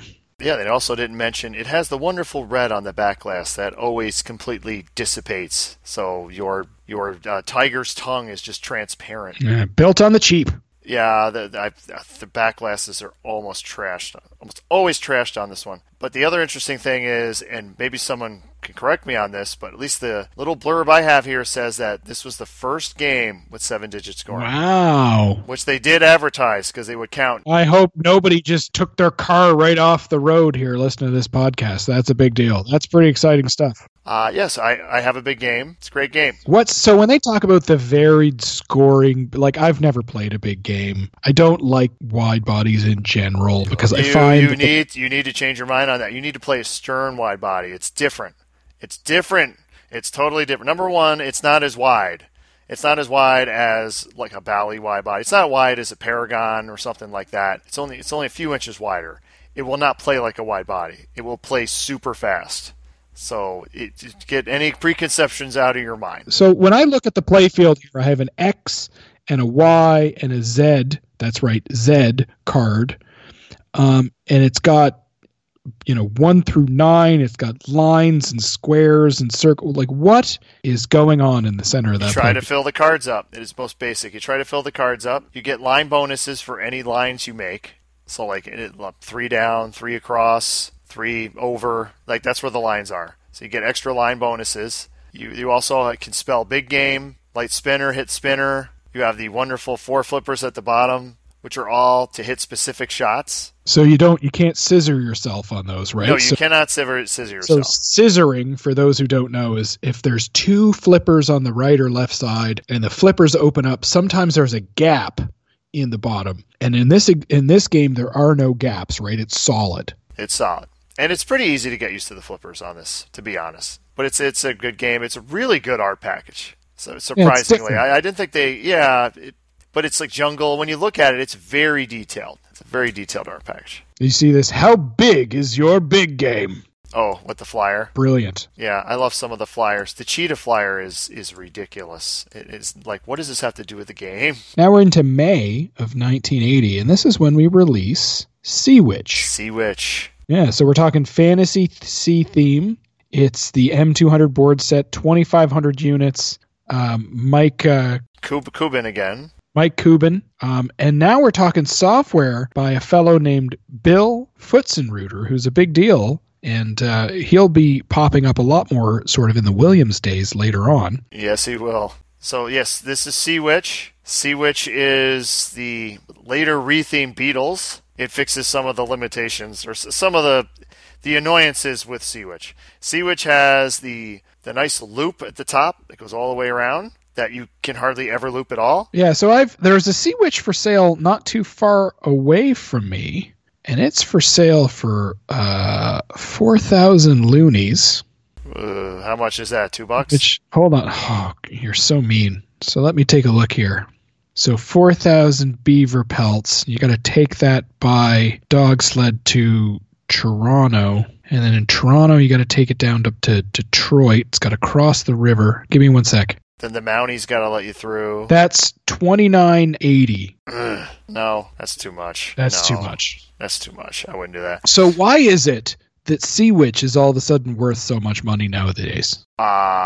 Besides you and Barry, the other guy on your podcast, raising the prices. I don't know. I mean, for people who wanted Beatles, but that was too expensive, so they got Sea Witch instead. Kent wrote in to silverballchronicles@gmail.com and said, "Hey, Davey and Ronnie, what is with these?" Ronnie's fine. Ronnie's fine. Are you going to talk about the Beatles? Keep on sleeping with that chicken. What the hell does that mean? I have no idea what that means. Maybe we'll dive into this whole Beatles thing here. So Stern's The Beatles, it was released in November of 2018. It's a Stern Spike 2 system, standard body. They have 1,964 units, designed by Mike Kubin, but redesigned by George Gomez, art by Christopher Franchi, software by Dean Grover, and sound by Jerry Thompson.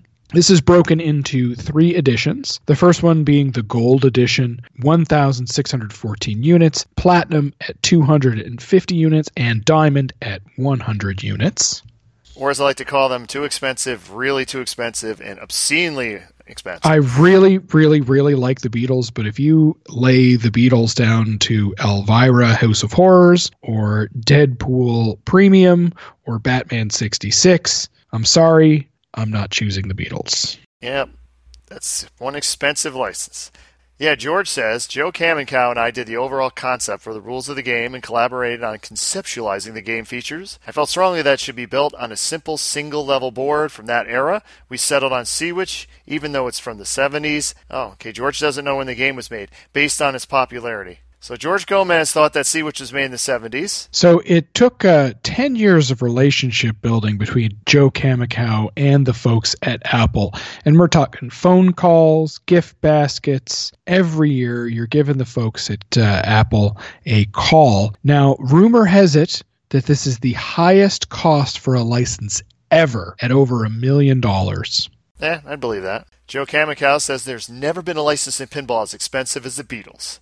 We took a big risk to make this game.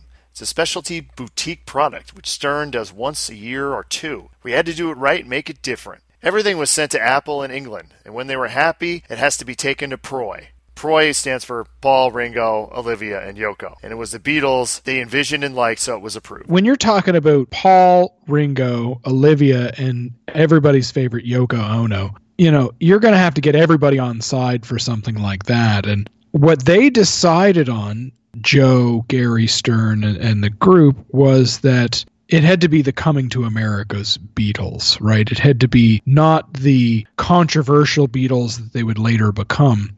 Joe Kamikow, the way he decided that they came to that was that he and Christopher Franchi started to get the proposal together with a back glass and cabinet art, and he wanted those coming to America Beatles. This was the biggest era of the Beatles, and really the Beatles that the baby boomers would remember, particularly the Ed Sullivan Show Beatles.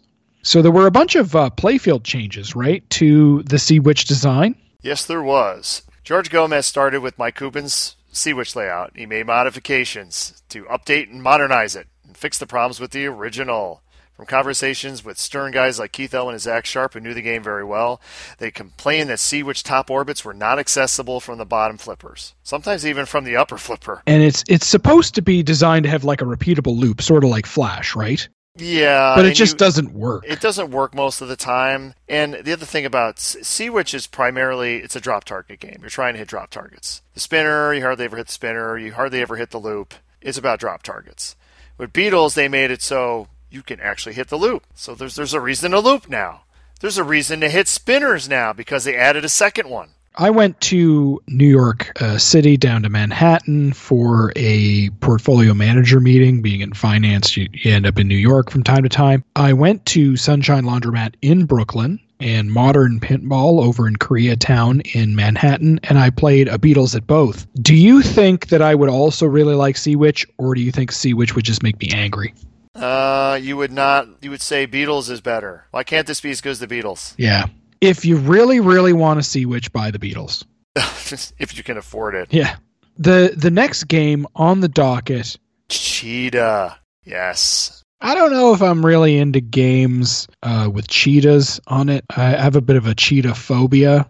I was once attacked by a cougar, and it was horrible. In Canada? Yeah, she was 45-year-old. It was at a bar. I had too much to drink. Very good, very good. So why do you, besides trying to hyperinflate the cost of the machines in your basement, why do you like Cheetah? It's another great Harry Williams wide body. Actually, I believe he did all the Stern wide bodies except two of them. So he was on his wide body kick at this point. So this is his second wide body in a row. And again, plays super fast, wide open play feel, just tons of things to hit, and you just got to play it. Just feels great to shoot the shots. That could be said for most of the Sterns that are really good. They just feel good to play. The shots just feel so good on these games. So at this time in Harry Williams' career, he's very much about geometry, right? Yeah, and in this game, you have a upper left flipper where you can sweep a 5-bank, all 5 targets. Well, I hope everybody was sitting down, because that sounds amazing. Just did it 2 days ago. Every once in a while when it happens, like, holy crap, I don't believe that just happened. Now, it also has a 3-bank target directly across from that top flipper, and that's for, like, multipliers? It has a grid with various grid awards if you can get the lights in order. And it has 3 other it got another 3-bank way at the top, like as far back as you could possibly mount a Mac. But that's Cheetah. Another great game. Now, released almost at exactly the same time is Quicksilver. Oh boy, yes. Designed by Joe Jost Jr., who would end up at Williams eventually. So this is like space theme? I don't know what it is.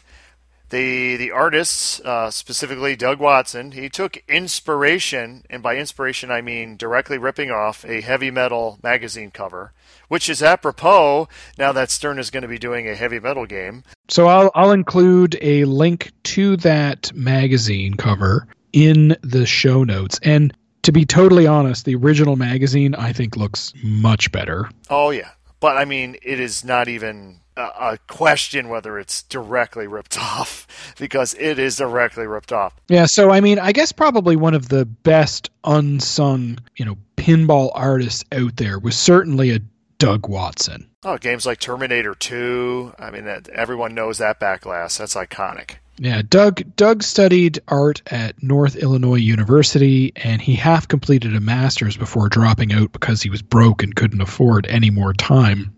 He created artwork for pinball from 1979 to 1996, and he started with advertising posters, which we mentioned a little bit earlier, and through 1979 to 1982, he did most of the art for Stern and Gottlieb. This is where I would love to really touch on what made him a little bit different. As we had mentioned before, Stern sort of let you do whatever you want.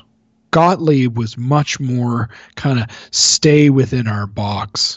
Which Doug Watson learned. When we get into some of our Gottlieb System 80 conversations in a future podcast, we'll talk a little more about Doug Watson and the limits that were placed on him by Gottlieb. But when you're able to sort of sit back and say, you know what, I want to make a game and I want to use this heavy metal magazine, that's pretty cool. Ron, can we talk about penises? I don't know. Is this the right show for that? This isn't the pinball show. This is Silverball Chronicles. But the reason we can talk about that is because they're all over this game. Are you sure they're actually penises, or are they supposed to be blobs of... They're supposed to be blobs, but once you see them, you cannot unsee them. It's sort of like Gandalf's beard in Lord of the Rings, right? The Lord of the Rings LE, yes. It just once you see that kind of hanging there, you just can't quite get it out of your... Yeah. and the game is very green. Very green. When you look at the original...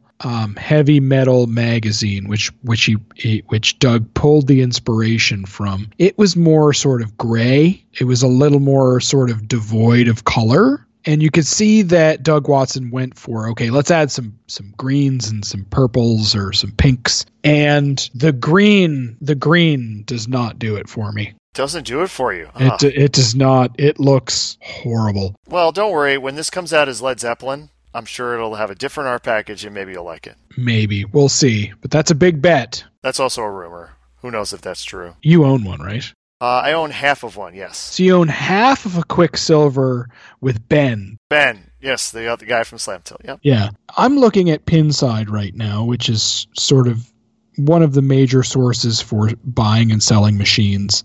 A lot of the archived ads at the moment have this machine in the $5,000 to $6,000 to $7,000 US range for sales.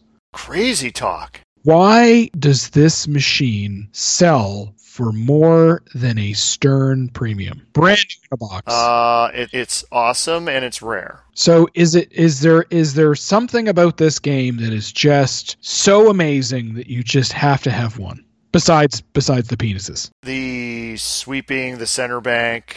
If you sweep the center bank and hit the spinner all in one shot. What does sweeping a set of drop targets mean? Basically, they all go down in one shot. You can kind of roll the pinball kind of along the bank, and they all fall down at the same time. Yep. And that's sort of a Stern staple, right? That was a thing that Stern sort of figured out. And they even had, certain games had sweep bonuses. If you sweep the target, you got extra, like 5,000 points or something. So, yes, even before Iron Maiden. I know Iron Maiden has a sweep bonus, the new Iron Maiden, but Stern was doing it back in the 80s. And actually, the aforementioned Keith Elwin, the sweeping the targets to the left spinner shot, he called one of his favorite shots in early solid-state pinball. So there you go. So the next machine that Stern sort of ventured into in August of 1980, so later on in the year, is Stargazer. And Ron, tell me about the amazingness that is Stargazer. You like spinners? I do indeed love spinners. We got 3 of them, and they're all awesome. And it has the great feature upper left drop target bank. You hit one of the 3 targets, it locks in the value of the spinner. If you complete the bank, it'll start rotating again. So again, you want to hit it, but you don't want to complete it kind of thing that Stern did on a lot of games that I love. Has a very unique flipper area, does not have conventional in lanes. It has like little pockets with rollovers that give you various awards. The pockets and the out lanes and just spinners. It's spinners, man.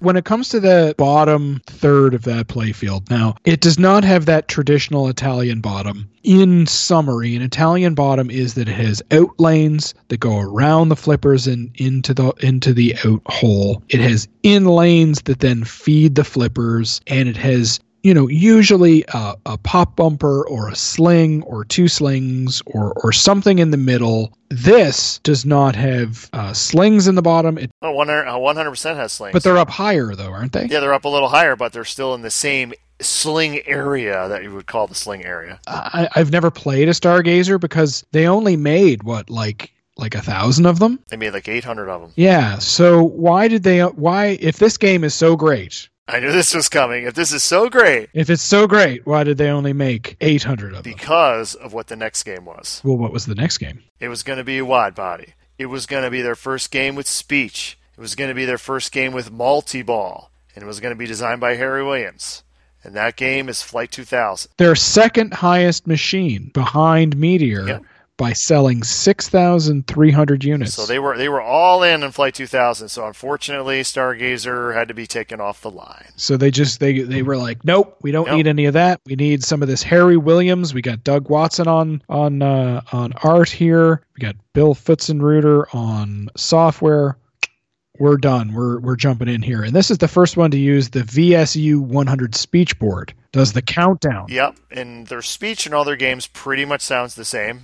Like the same voice. And this has a spinner with a sweepable set of drop targets, right? Yeah, it does. Now, there was one of these not too long ago for sale, not too far from here. It had a brand new CPR playfield, all rebuilt, brand new boards, gorgeous looking machine, and it sold for 10,000 loonies. 2,000 US. Sure. 2,100 US. Now, why is it that something like Quicksilver with a bunch of penises and horrible green vomit sells for almost the same as a Stern Pro, but a machine that sold tons because it was probably a great machine, has speech, it's got probably lasers on it, it's made by a legend, Harry Williams, it's got gorgeous art. You answered your own question, though. It's got an amazing lock on the top. They made a ton of them. That's why. They're not hard to find. There's lots of Flight 2000s out there. They made a ton of these. All right. Well. That's why. It's all supply and demand. The multi-ball on this can be a pain. You want to talk about newer rule sets? Trying to explain to somebody how to get multi-ball on this thing. It's like first you have to actually hit the left spinner shot and lock two balls. Yeah, and then you got to count it down. You have to spell, you have to spell blast off by hitting the lanes. And there's no lane change, so you can't. No lane change. Yeah. You can't move those lit things around. You have to get the in-lane lights, which means you better be able to alley pass because that's the only way you're going to get a couple of them. But then the one you can't alley pass, so you're going to have to go through there eventually to get it. Then after you do all that, it'll say you're ready. Then you have to count down. So you have to count down 5, 4, 3, 2, 1 in order. And then when you do that, it's still not ready yet. You got to hit one more ball up in the lock to finally start multi-ball. Yeah, that does not seem fun. Very convoluted method, as opposed to something like, say, Firepower, when we were talking about Steve Ritchie, where you just lock 3 balls and it starts. Way easier to understand. That's horrible. It's still fun. I haven't played one. I'll let you know. Okay. So that's when we get into 9-ball into December. Next, we're moving into 1981. We've got Stern Freefall. Yeah. Never seen one of those ever. Yeah, now's when we start. Starts getting a little painful. Freefall it's almost like a repurposed Flight 2000. They use like the same mech, I think the same ball locker mech or similar. It has similar rule set where you're trying to lock balls and then spell something to start multi-ball. It has crazy artwork.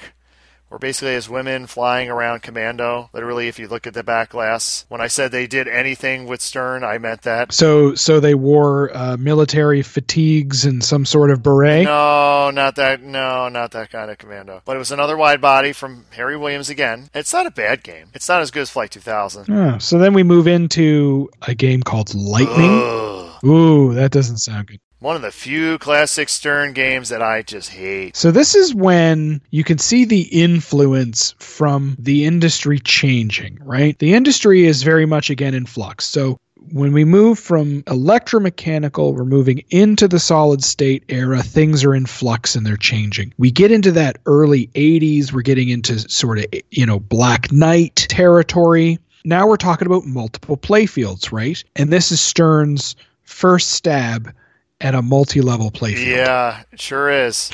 So this is one of the classic Sterns that you haven't been able to find because it's so popular, right? I wouldn't say that. Actually, I've seen a lot of them. It has crazy back glass where it almost looks like there's a nipple on it. If you look at it, it's insane. It's just crazy. It has an upper playfield that you may stay on for 3 seconds before you lose it. It's extremely difficult to stay up on the upper playfield on this game, which is not a bad thing. I don't mind that, but the whole rule set of this game, at least in my opinion, is painful. They put everything in this game. They pack this sucker. It has bi-level.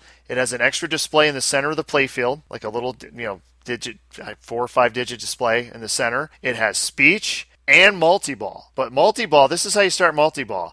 The locks are on the upper playfield. Neither is really completely shootable. They literally just fall in half the time. And then you have to hit one of like 9 stand-ups, get them all to start multi-ball. Yeah, and it's like a fantasy god of lightning thing going on. Yeah, like Norse mythology. Yes, it has the speech is like Thor, thunder god, or whatever it says. Yeah, the wheels are kind of starting to come off here, right? Like it seems like it's all over the place. They put everything in this game. Everything's in this game, all out. I mean, when you're trying to compete with something like a Black Knight, which when we talked about this in our last episode about how much research kind of went into that and how much time and effort that a Steve Ritchie, granted one of the greatest minds of pinball ever, spent on trying to perfect an upper playfield. And then you kind of have, Joe Juice Jr. just kind of throwing this together to try to compete with that.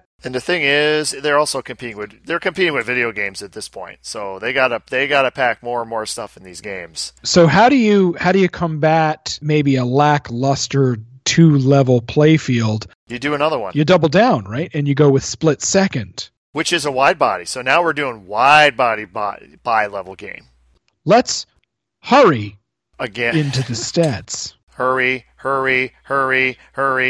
We're talking August of 1981. You said it, wide body M200 board set. It's got the most annoying speech of all time. Hurry. It literally will say that. Hurry. It just over and over. But it does say a lot of other things. It's a circus theme, and it will say, welcome to the whatever. It says a lot of different things. That's the one that gets stuck in everyone's heads. So this is a much better kind of kick at the can, right? Like the upper playfield is fun. It's not a bad game. It's kind of got game. Like a high wire plank ball trapeze thing. That's kind of fun. Another Harry Williams design. This guy, he just keeps, I mean, it's not his greatest game, but it is definitely better than the one that preceded it and the one that will follow it, right? Oh, no, Catacomb. I like Catacomb. Yeah, so Catacomb is a great game if you like toast. So with Catacomb, again, we have speech, we have multi-ball. It's the last Stern game that actually has artwork on the cabinet for the game. They will cheapen out on future releases. One of my favorite pinball artists outside of Christopher Franchi or Zombie Yeti is Larry Day. And this was his first pinball game that he did the art for. And I think he did a lot of really kind of fun, cool art through his career, even though they're on, let's say it, kind of some of the crappiest games. Yeah, and Catacomb, no one understands the back box rules. Yeah, there's like a bagatelle in the back. Yep, and it gives you instructions. It tells you exactly what to do. It gives you spoken instructions on what to do. It has 2 ball locks, neither of which are really accessible to shoot. They bounce off the pop-uppers and lock that way. And you're trying to complete, remember big game, trying to complete bingo cards? Here you're trying to complete, it's supposed to be the Catacomb. It's supposed to be like it's like a hallway or something, but it looks like a big piece of toast. It is just the worst. No, I like it. Oh. The problem is in tournament play, you plunge the correct lane. I think it's the rightmost lane you want to get it in, which lights the spinner, and then you just hit the spinner repeatedly and ignore everything else.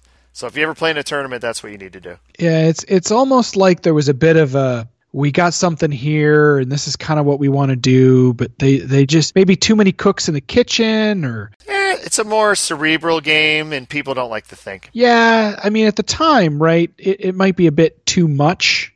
I know Gottlieb had a game called Time Zone, and it was very weird that way, right, when it came to really odd rules. I think at the time, people still really liked sort of spinners and interesting locks. They didn't like maybe complicated rules. Then we have the next game. Iron Maiden. No, not that one. Not the good Iron Maiden. The one with the crazy back glass, which is the thing you remember about it. It has a weird, like, pulsating light in the back glass. The thing I remember most about it. It's a wide body, bi-level, multi-ball. First wide body, not by Harry Williams. Oh. It does have really cool art. It has really cool art, and it's just not good. They did not... I think most of these ended up being exported. Really? Yep. And this was done by... the art is done by a fellow named Keith Parkinson, and he did Iron Maiden, Krull, and Viper, everybody's favorite pinball machines of all time. Wow. Another interesting factoid about Stern is they were actually owned by Seeburg. It was part of the part. So when you see those S's on those classic Sterns, the S that you see on the drop targets, everyone thinks that's Stern. It's not. It means Seeburg. It's a Seeburg S. Yeah. Oh. And the other thing I forgot to mention, I'll throw it out there. Starting with Stargazer, they started to use the block, like Stern logo, that they would use all the way up, like when they restarted Stern. Yes. All the way up till they changed it to what it is now with the where it has the little flipper thing on it and all that. But if you look at the logo on Stargazer, that Stern logo is the same one you'll see like on Spider-Man, Elvis, all those games. I always thought that was interesting. After Iron Maiden, then we get to Viper. And another thing, Iron Maiden and Viper, they do not have any cabinet art. It literally just says Stern. So again, cost cutting. Doing it on the cheap. Yeah, by this time, video's winning, pinball's dying. Viper is crazy. You want to talk about crazy artwork? You want to put nudity on the back glass and get away with it? Make it metal, because that's what they do. They have a topless woman, snake woman on the back glass, but she's metal. So somehow they get away with it. Crazy back glass. It's got like this robotic theme going on. Yeah. It's got again, orbit spinner on the left side, triple flipper. It's kind of almost got an inner loop. But the thing of whole gimmick of the game, though, is the turret. In the top center of the game, there's the turret. You load a ball in the turret, and it spins full 360 all the way around. You can fire it anything you want. There's extra buttons on the side of the cabinet. One is the fire button, one is the reverse. You can make it go either way. Wow. Yep, and the whole game is designed around that turret. There are shots you can only hit with the turret. Is it as much fun as it sounds like? I've warmed up to it.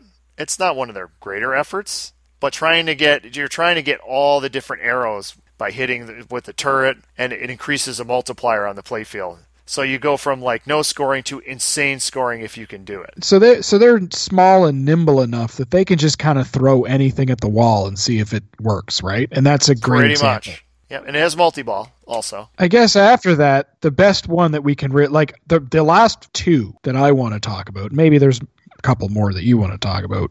Oh, yeah, we got to go into Laser Lord. I guess we could talk about Dragon Fist. Yes, this is their last conventional size, regular, I would call, pinball machine. In typical fashion of using a license without using a license. It has Bruce Lee on it, but they put a headband on him. Is it actually Bruce Lee? It's Bruce Lee. Or is it just... It's Bruce Lee. It's Bruce Lee. They put a headband on him because Bruce Lee never wore a headband, so it's obviously not Bruce Lee.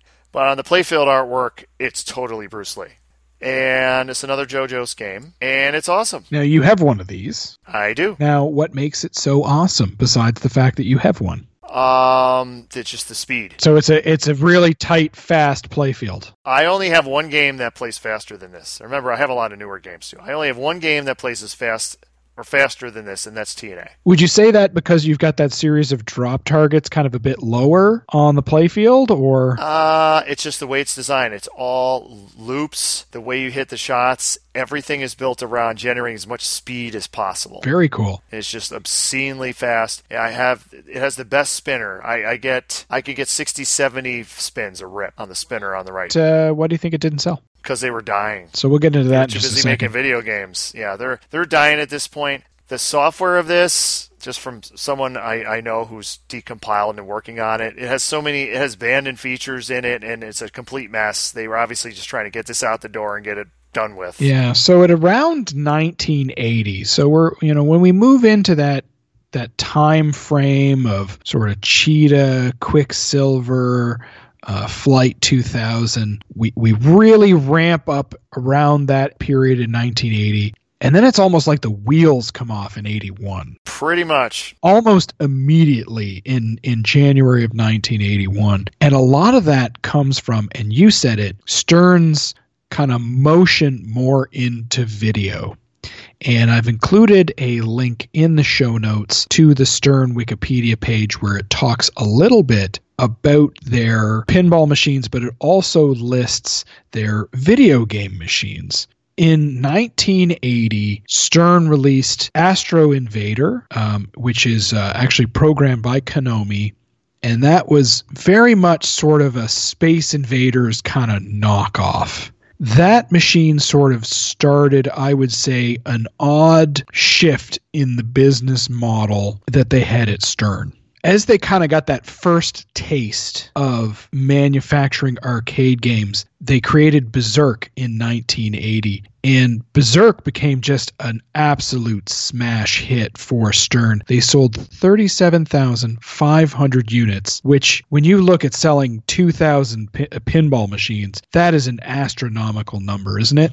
That it is. So you can see the allure of this low overhead machine, right? It's got a cabinet, it has the monitor inside, and it's got one board and a couple of joysticks, right? It doesn't have solenoids, it doesn't have stolen technology from Bally, it doesn't have all these moving bits and pieces. It's very straightforward, right? So this is where that sort of love affair that Stern had with video, and it's almost like they took their eye off of the ball, right? I would too. It's way more profitable. That's they're a company. Got to stick around. That's what's going to take to survive. Yeah. So then this is where really the double whammy comes into the industry, right? All of a sudden, video takes a nosedive. People aren't playing video games as much as they are anymore. Pinball's now sort of declined as well with the arcades in this time. So now we're talking 1983. We're getting into some tough times in the industry, right? Yeah, there's a glut of video games at this point. There's just too many games. Just too many manufacturers, too many games, too many arcade games, too many pinball companies. The pressure starts to build, right? They've moved out of that. I would say the real beginning of the end was the fact that Stern and Video ended up in a bunch of lawsuits. And I've added one to our show notes, which is Stern Electronics Incorporated versus Kaufman, where they actually were sued for the underlying source code for a lot of the video games that they made. And this is really the spiral that sort of ended the company. Not Orbiter 1? Well, where do I put Orbiter 1 in, really? That train wreck of a pinball machine. Stern came out with Orbiter 1, another wide body, which if you've ever seen it... This is where they're trying to save the company. They're trying something crazy. And Gary Stern, remember this. He had it. There was an interview recently where he brought up Orbiter 1. Like, yeah, we tried something crazy there. It has a playfield that looks like the moon.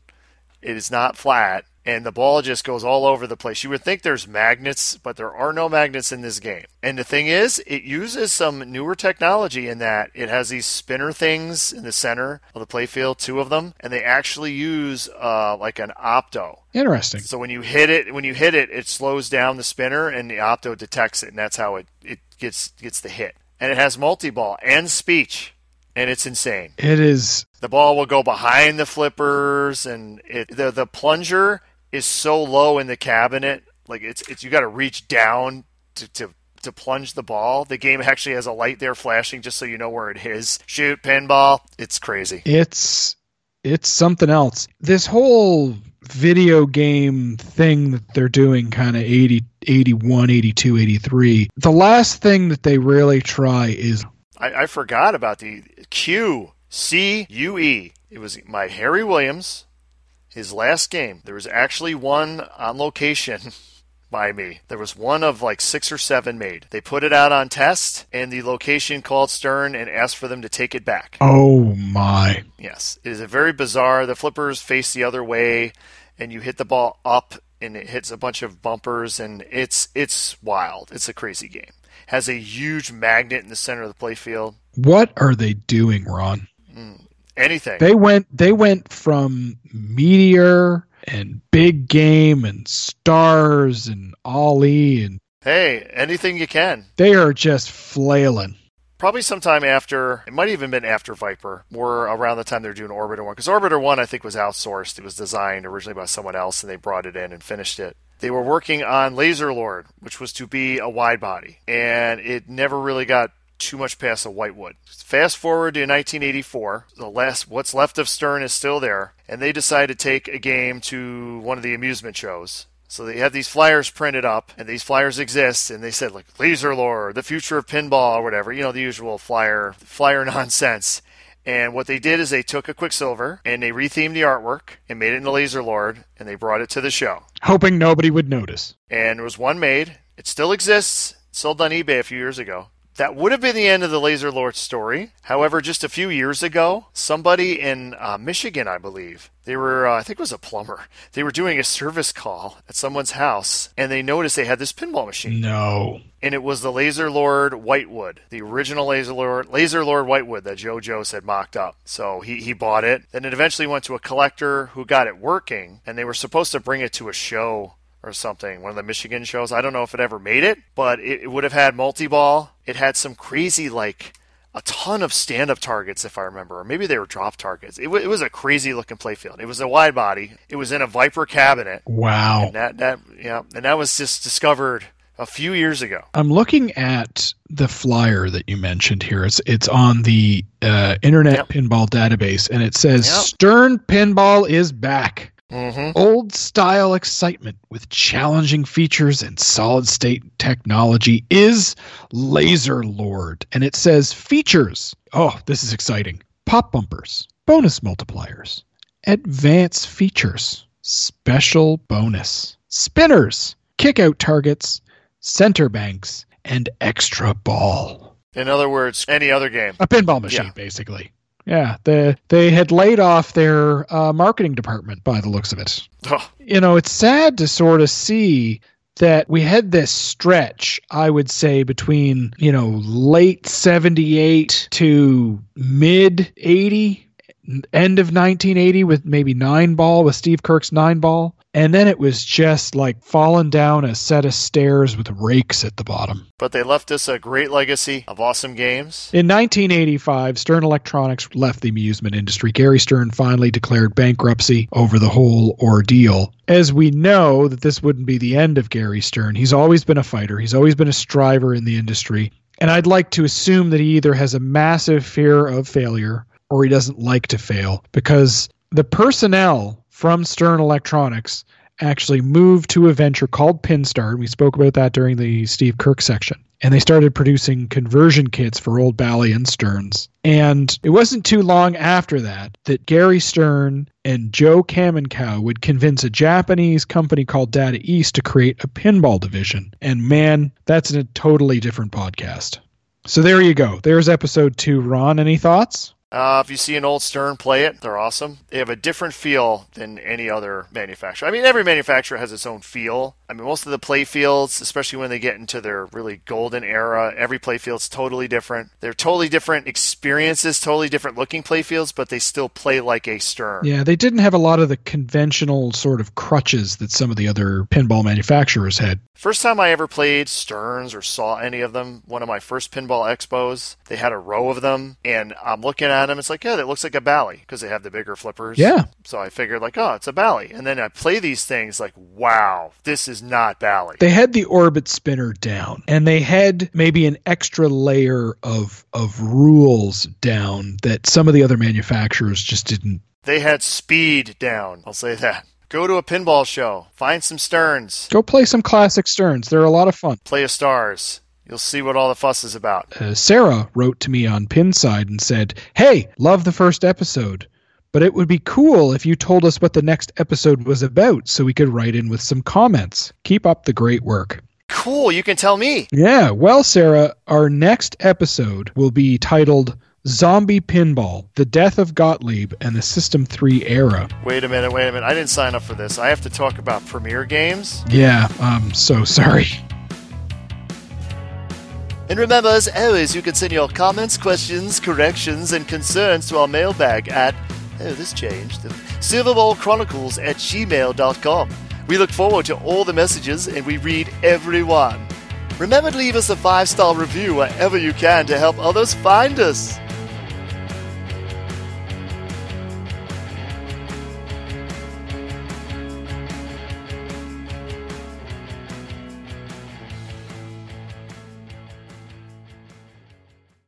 I have it after Quicksilver for some reason. I think it's because I wanted to talk about penises.